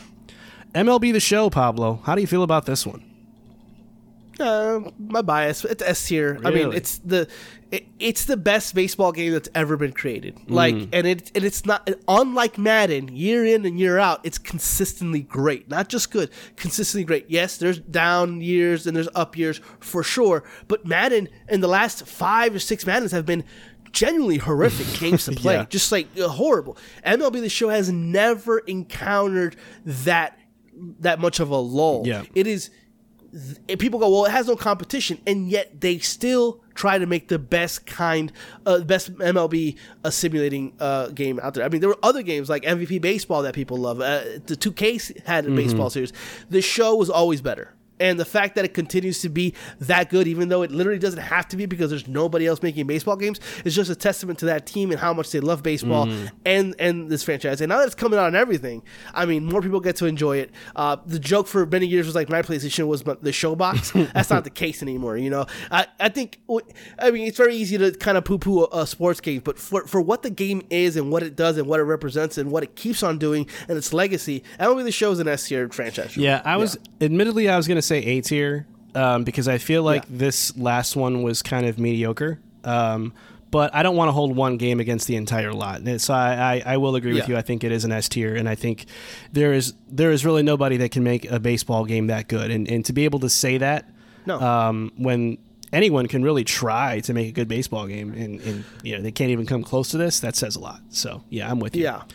Yeah, Up next, for sure, we have Marvel's Spider-Man franchise. This includes, obviously, the Miles Morales aspect of it as well. So we're just talking full-blown Spider-Man franchise. How do you see this landing? I go A tier, and the reason I go A tier is because it's the one game. We got to see more. But I think that this is as closest to an S tier as this game can possibly get, without getting that designation. Because we're talking about like historically great games are getting the S tier, and so we gotta see a little bit more of the Marvel stuff on the, if it doesn't come redundant and anything like that. So, but A tier for sure. Yeah, I agree. I think this is a quintessential A tier game that is teetering on that S territory. I need to see one more full blown game to show me what they got, and that they have some ideas to not make a redundant sequel. And if they can do that, then I think if we were to revisit this list, it'll be up at S tier. But right now, I think A is a good spot for it. Ratchet and Clank up next, Pablo. What do you think about this one? Yeah, I wonder where we're going to land here, because I feel that you think I'm going to go one way, and I might be going quite the other way. I think Ratchet and Clank is an S tier franchise for Sony. Really? I think that I shit on the most recent game, and I stand by all my criticisms of that game, but I think that Ratchet and Clank it did something very unique, bringing a very heavy action centric gameplay to a platformer type of game. I think that they did that consistently throughout, and I think when you think about Ratchet and Clank, I think it is among the best mascot platformer that they actually have, because of consistency and the fact that they're able to still tap into what makes Ratchet and Clank special, even though I think the last one was still kind of a lot of redundancies that I couldn't get over. I still think that is a really good Ratchet and Clank game. So for me, as a series, going back to first game, I think it's S tier for sure. I'm so proud of you. I'm so proud.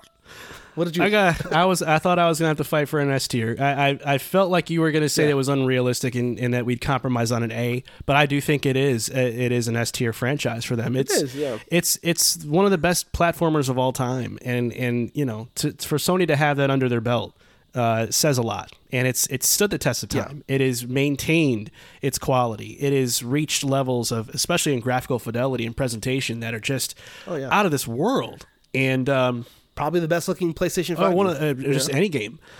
And to me, that says a lot. So I'm glad I can save my 12-minute speech about why it should be an S tier game, and we can just move on.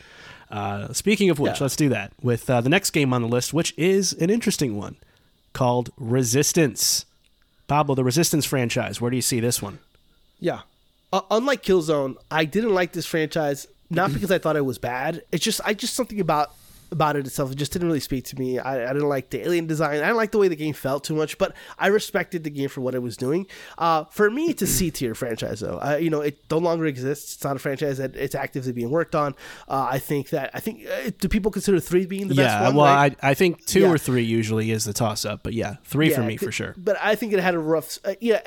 Resistance 1 was kind of rough, and I think that people were like, "Oh, I want to see more," and we did get to see more with 2. But I think that it ended on a good note. But I just think it is a C tier of a franchise. Yeah, I would have to agree. I think the first 2 games to me were very mediocre and didn't really set themselves apart from what the competition was doing. I think 3 was when it really started to feel like its own thing, but I think it was too much too late at that point. So to me, I just think it took too long for that game to get up and running, and by that point, I think as much as it's near and dear to my heart, it just wasn't holding up well enough anymore, and it didn't fit in the portfolio for PlayStation. So I think C tier is adequate. Up next, we have Returnal. Pablo, what do you think about this one? C tier. It's a one-off game. Well, it's the first game of the franchise. There might be more. Probably. Actually, I don't think they will be, because I think they're going to do some different. I think so. Yeah. But Returnal is. I think I can respect the game for what it was trying to do, and I think a lot of the story stuff was really cool ideas, but I think it just felt like a AA game masquerading in AAA clothing. You know, a lot of the a lot of the way that the maps change. There's kind of blocks that connected and change rooms up. You know, that whole the whole way of making games on an economical wave. I just felt like that was kind of what Returnal was, and you know, I think they're improving for sure. So maybe the next game in the next game period that they make is going to be great. But I think for right now, Returnal for me is at a C tier. Yeah, I agree. I don't think they did enough here to really establish this as a long running franchise. It does scream one off to me, which I think counts against this game. And I'll take my own personal opinions of the game not being the best, in my personal opinion, out of the equation and say that I do think it does have its lane and it is doing something very clever and interesting, even though it is kind of, to your point, relying on procedural generation to pad the game out and make it more than what's probably there content-wise. So I think C is adequate too. I will agree with you there. Up next, we have another one-off from the makers of Ico. We have Shadow of the Colossus, a game that Pablo loves and thinks is one of the greatest games of all time. Correct? Right? Incorrect. I think that this is one of the most overrated games ever created. I think it's a mean-spirited game. You're just going up to these giant things living in their own world and just killing them just to save your damn sister, who was stupid anyway.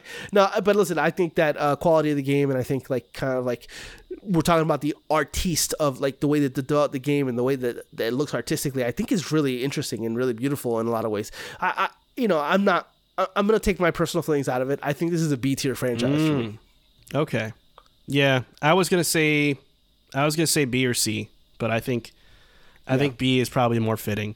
I think I like the game better than you. I definitely think so, and I think that I see a lot of the brilliance in the game in ways that you might not have appreciated as much. But I do agree with some of your faults against it. I think it is it's a bit of a weird one, and I don't think that in comparison to the highs of Ico that this game was comparable. But I will say it was a very influential game, and I do think that it has inspired a lot of other games in its wake, which I think matters. Which is why I think B is a fair place to put it, just for its residual impact. Look, I mean, if you wanted to go as high as A, I wouldn't fight you because I know what Shadow of Colossus is. I don't like it that much. Okay. How do you feel about SOCOM, my guy? Yeah, I got a lot of stories. You got a lot of stories, SOCOM. I got some stories, even though mine are more relegated to the PSP or the Vita Fireteam Bravo or whatever version of these games. Yeah, which I love those games. I think those games were awesome. I think that I think that in being that it was in competition with like Call of Duty. And it could have easily gone that way and been that kind of game, but it very much stuck to its guns as to the kind of tactical shooter that it was, and I really appreciate it for that. I think it was a different flavor, and it was Sony's own. But I do think ultimately for me, I'm going B tier. Yeah, I would too. I think if this is one of those games that I think deserves a comeback. Especially if we're going to be talking about a post Call of Duty world for PlayStation in the next 3 years. If my boy Phil keep doing inadequate things, but I love SOCOM to pieces. That's a good point. And I think this would be a great add to their portfolio, especially in a live service sense. I mean, this is practically gift wrapped for Jim Ryan to say yes to that, But the history of this series speaks volumes. What it meant for multiplayer gaming is not quite Halo status, but it is kind of up there in a way for PlayStation fans like myself, and I think that matters. So I like B tier for this one, actually. I think it's great. Here's one that's near and dear to people's hearts that apparently is not in development by anybody, and that is Sly Cooper. Pablo, talk to me. It's S tier in my heart, but it's B tier in reality. Okay, good. Sly Cooper is fantastic. It's my favorite mascot, game that PlayStation's ever put out. I think it's unique, it's innovative. I think it's really smartly made, but ultimately it's not as flashy as the other games. But I do think that a little bit of diminishing returns there with the middle sequels.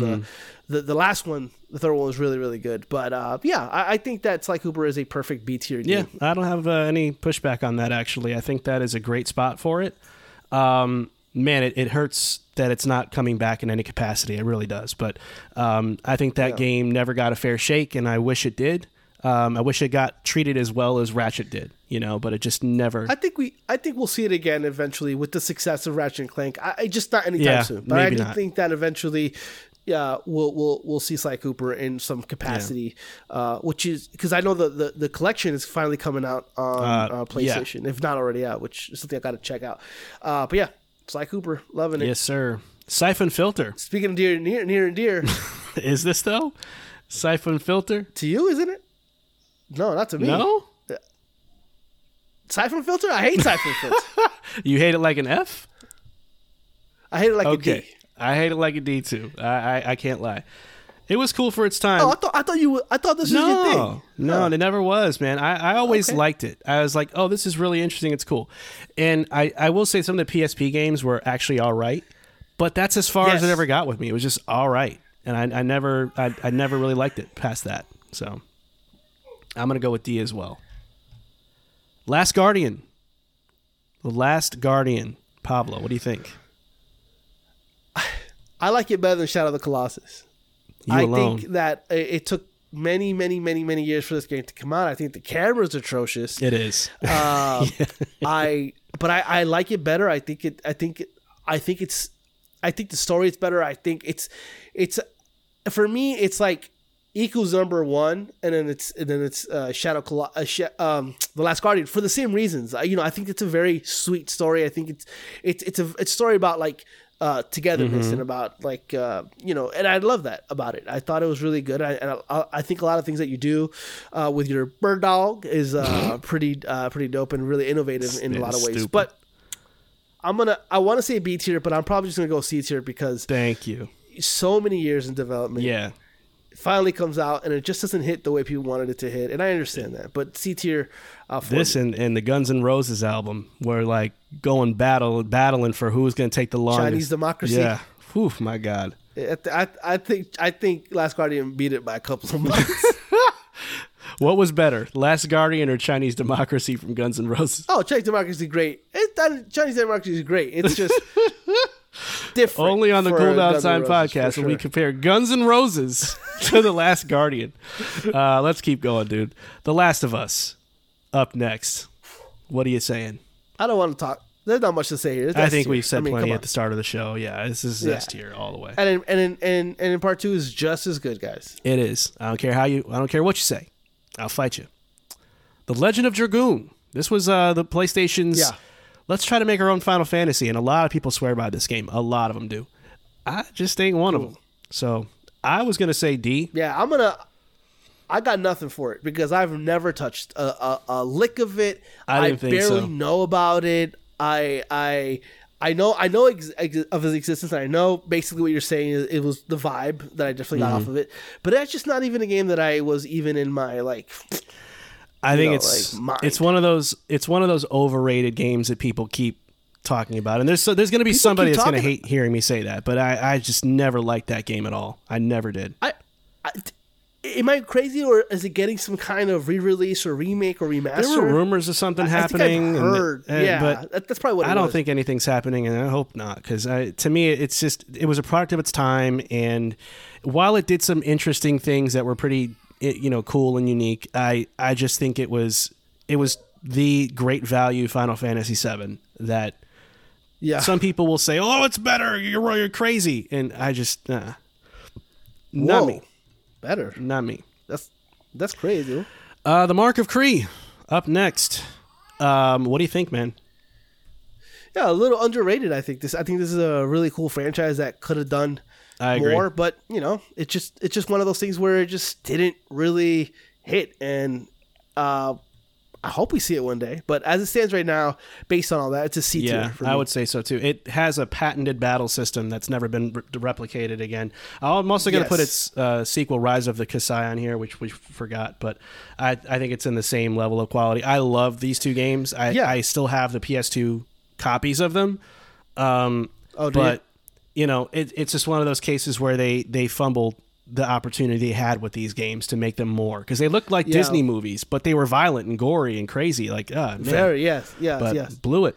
It reminds me not because it looks the same, or although it kind of does. It's Enslaved. Oh yeah, where Enslaved got a bad vibe, but that game is Enslaved amazing. Odyssey to the and West. It just got like that's Ninja Theory, right? Yeah. That's Ninja Theory. Yeah. That was underrated. Yeah, the Mark of Kree and Rise of the Kasai to me are like the most B tier, C tier games of what we've chosen to me. Because great games just never really got the backing that I think they deserve. So, up next, The Order 1886, my boy. It gets a F tier for me. I don't look. People go, well, you know, it's a game that could benefit. It could benefit from me accidentally turning it on and finishing it by accident. Like it is a 3-hour, 4-hour tech demo that had potential, but ultimately ended up in nothing. And if people can say all they want about it, its potential, the fact of the matter is, they could have, you know, no buzz about it. Nobody's talked about it since then. No. Everything is leaking. Everything. There's a rumor for everything. I heard no rumor about Order 1896. You saying it's out of order? Whatever. Yeah, it's out of order. I can't lie to you, dude. I love this game. I love it. I know I you love do. it, but I can't. I know. I can't fight you on this though. I can't. It's F tier. I mean, it is wasted potential. The game. It just is. It's like why did you even do that? You know, because I liked the world. I liked the characters. I liked the idea behind, you know, the werewolves and stuff. But, man, they went nowhere fast with that game. And it was just like, look at this gun. Look how shiny it is when you hold it and you turn it in your hand. Yeah, who cares? What? Anyways, almost at home stretch here. We have 3 more games. Here's another one that's pretty interesting. Twisted Metal, Pablo. What do you think on this one?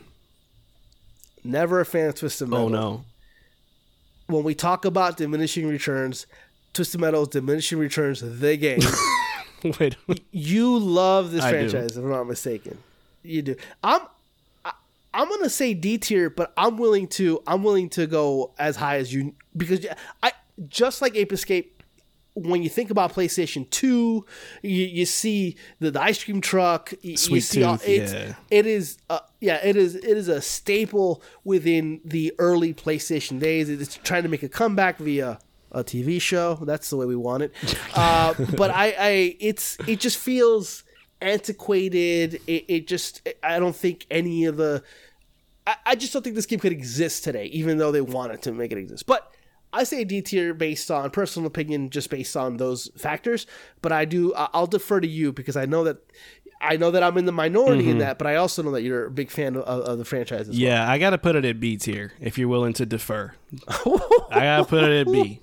I'm putting the B on this B. Oh, you know what I said default to you? I thought you was gonna go to C. No. I agree. I think this was such an insanely unique and inventive franchise. Car Combat was nothing like this ever anywhere, and it just, to me, the amount of creativity that went into the characters, and the fact that people are still talking about Sweet Tooth to this day, and how, you know, oh man, I remember playing as Axel, and you know, there's a lot of that nostalgic feeling about this franchise that I think was deserved. Now, I think, you know, diminishing returns, I would agree with that, but I think that when it was here, there was nothing else like it, and people tried. There was like Vigilante 8 that came out that was trying to do what they were doing. I like that, but I like. Oh my god, why do you hate freedom? But I don't know. I tell you why I like it, because I remember renting that game and be like, oh, this is kind of cool. Like, it was just kind of like one of those things. But I agree, it was definitely them trying to be. And I love the name Twisted Metal, by the way. Now, second to last game. People have been waiting for it. Uncharted, Pablo.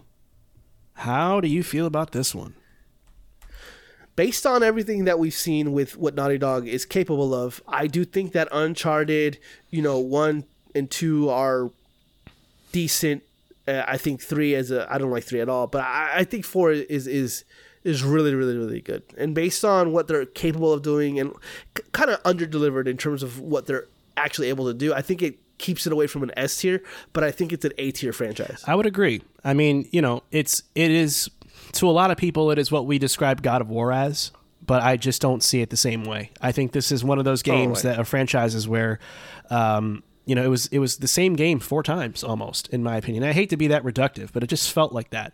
And the movies are, the movie thing is great, and it did well in the box office, and that's awesome news. And I'm glad to see that it has the ability to deviate from being just a game. But I think that the quality of those games is a tinge overrated, and I've always stood by that. So I'm actually okay with A tier as well. Yeah. And last but not least, last one, Wipeout. This is the futuristic racing game that a lot of people say was the PlayStation's answer to F-Zero, but with car combat type of additions to the formula. And good. Okay, you said it. And good. Look, I think a lot of things you said about Twisted Metal, I would apply to Wipeout as well. I think, the sense of speed that you got in Wipeout was something that you've never really saw before. I think just kind of like just the innovative track design and the fact that they were in space, I guess, and they were able to use gravity to kind of like, make these really funky, crazy looking tracks. I think Wipeout for me, I want to say A tier, but I'm gonna go B tier here as a franchise. I think it's great. I wish it was a bigger thing. I really do. I wish there was more of this.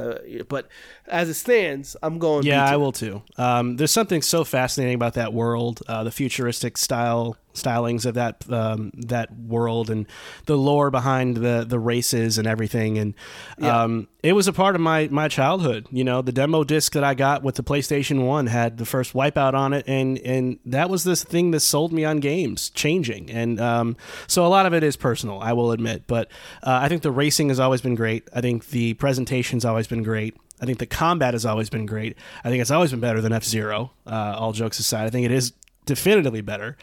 And I think it's, one of those. Nobody likes F-Zero. They don't, man. We'll get into that another day, but y'all got to relax all that F-Zero gas because it's ridiculous. But Wipeout to me, is one of those franchises that, it was never made to take over the world, but undeniably great in so many ways and in so many years, with XL and 3 being the top ones of the bunch. And even some of the later ones, turned out okay.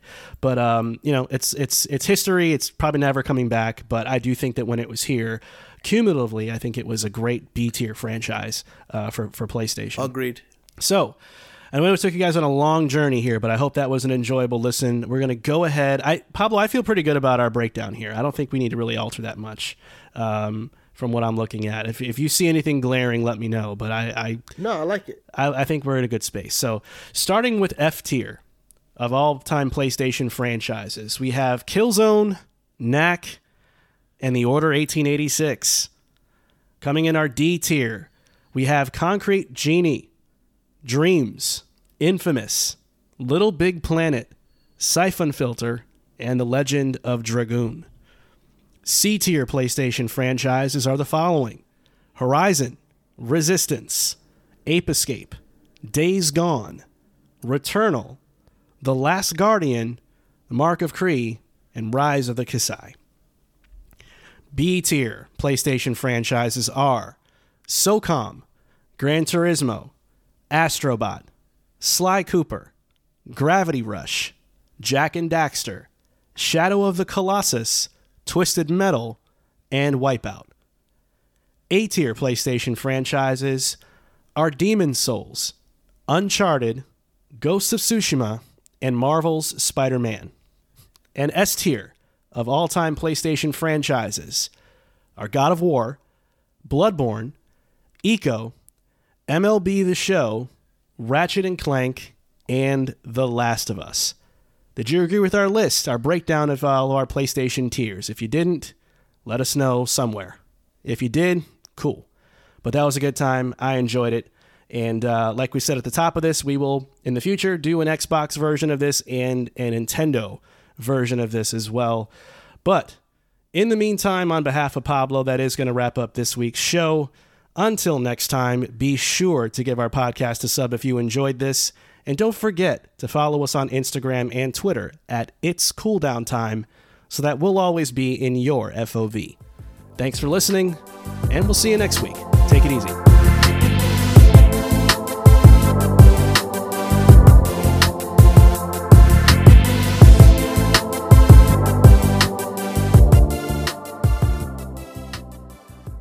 Make me feel Good.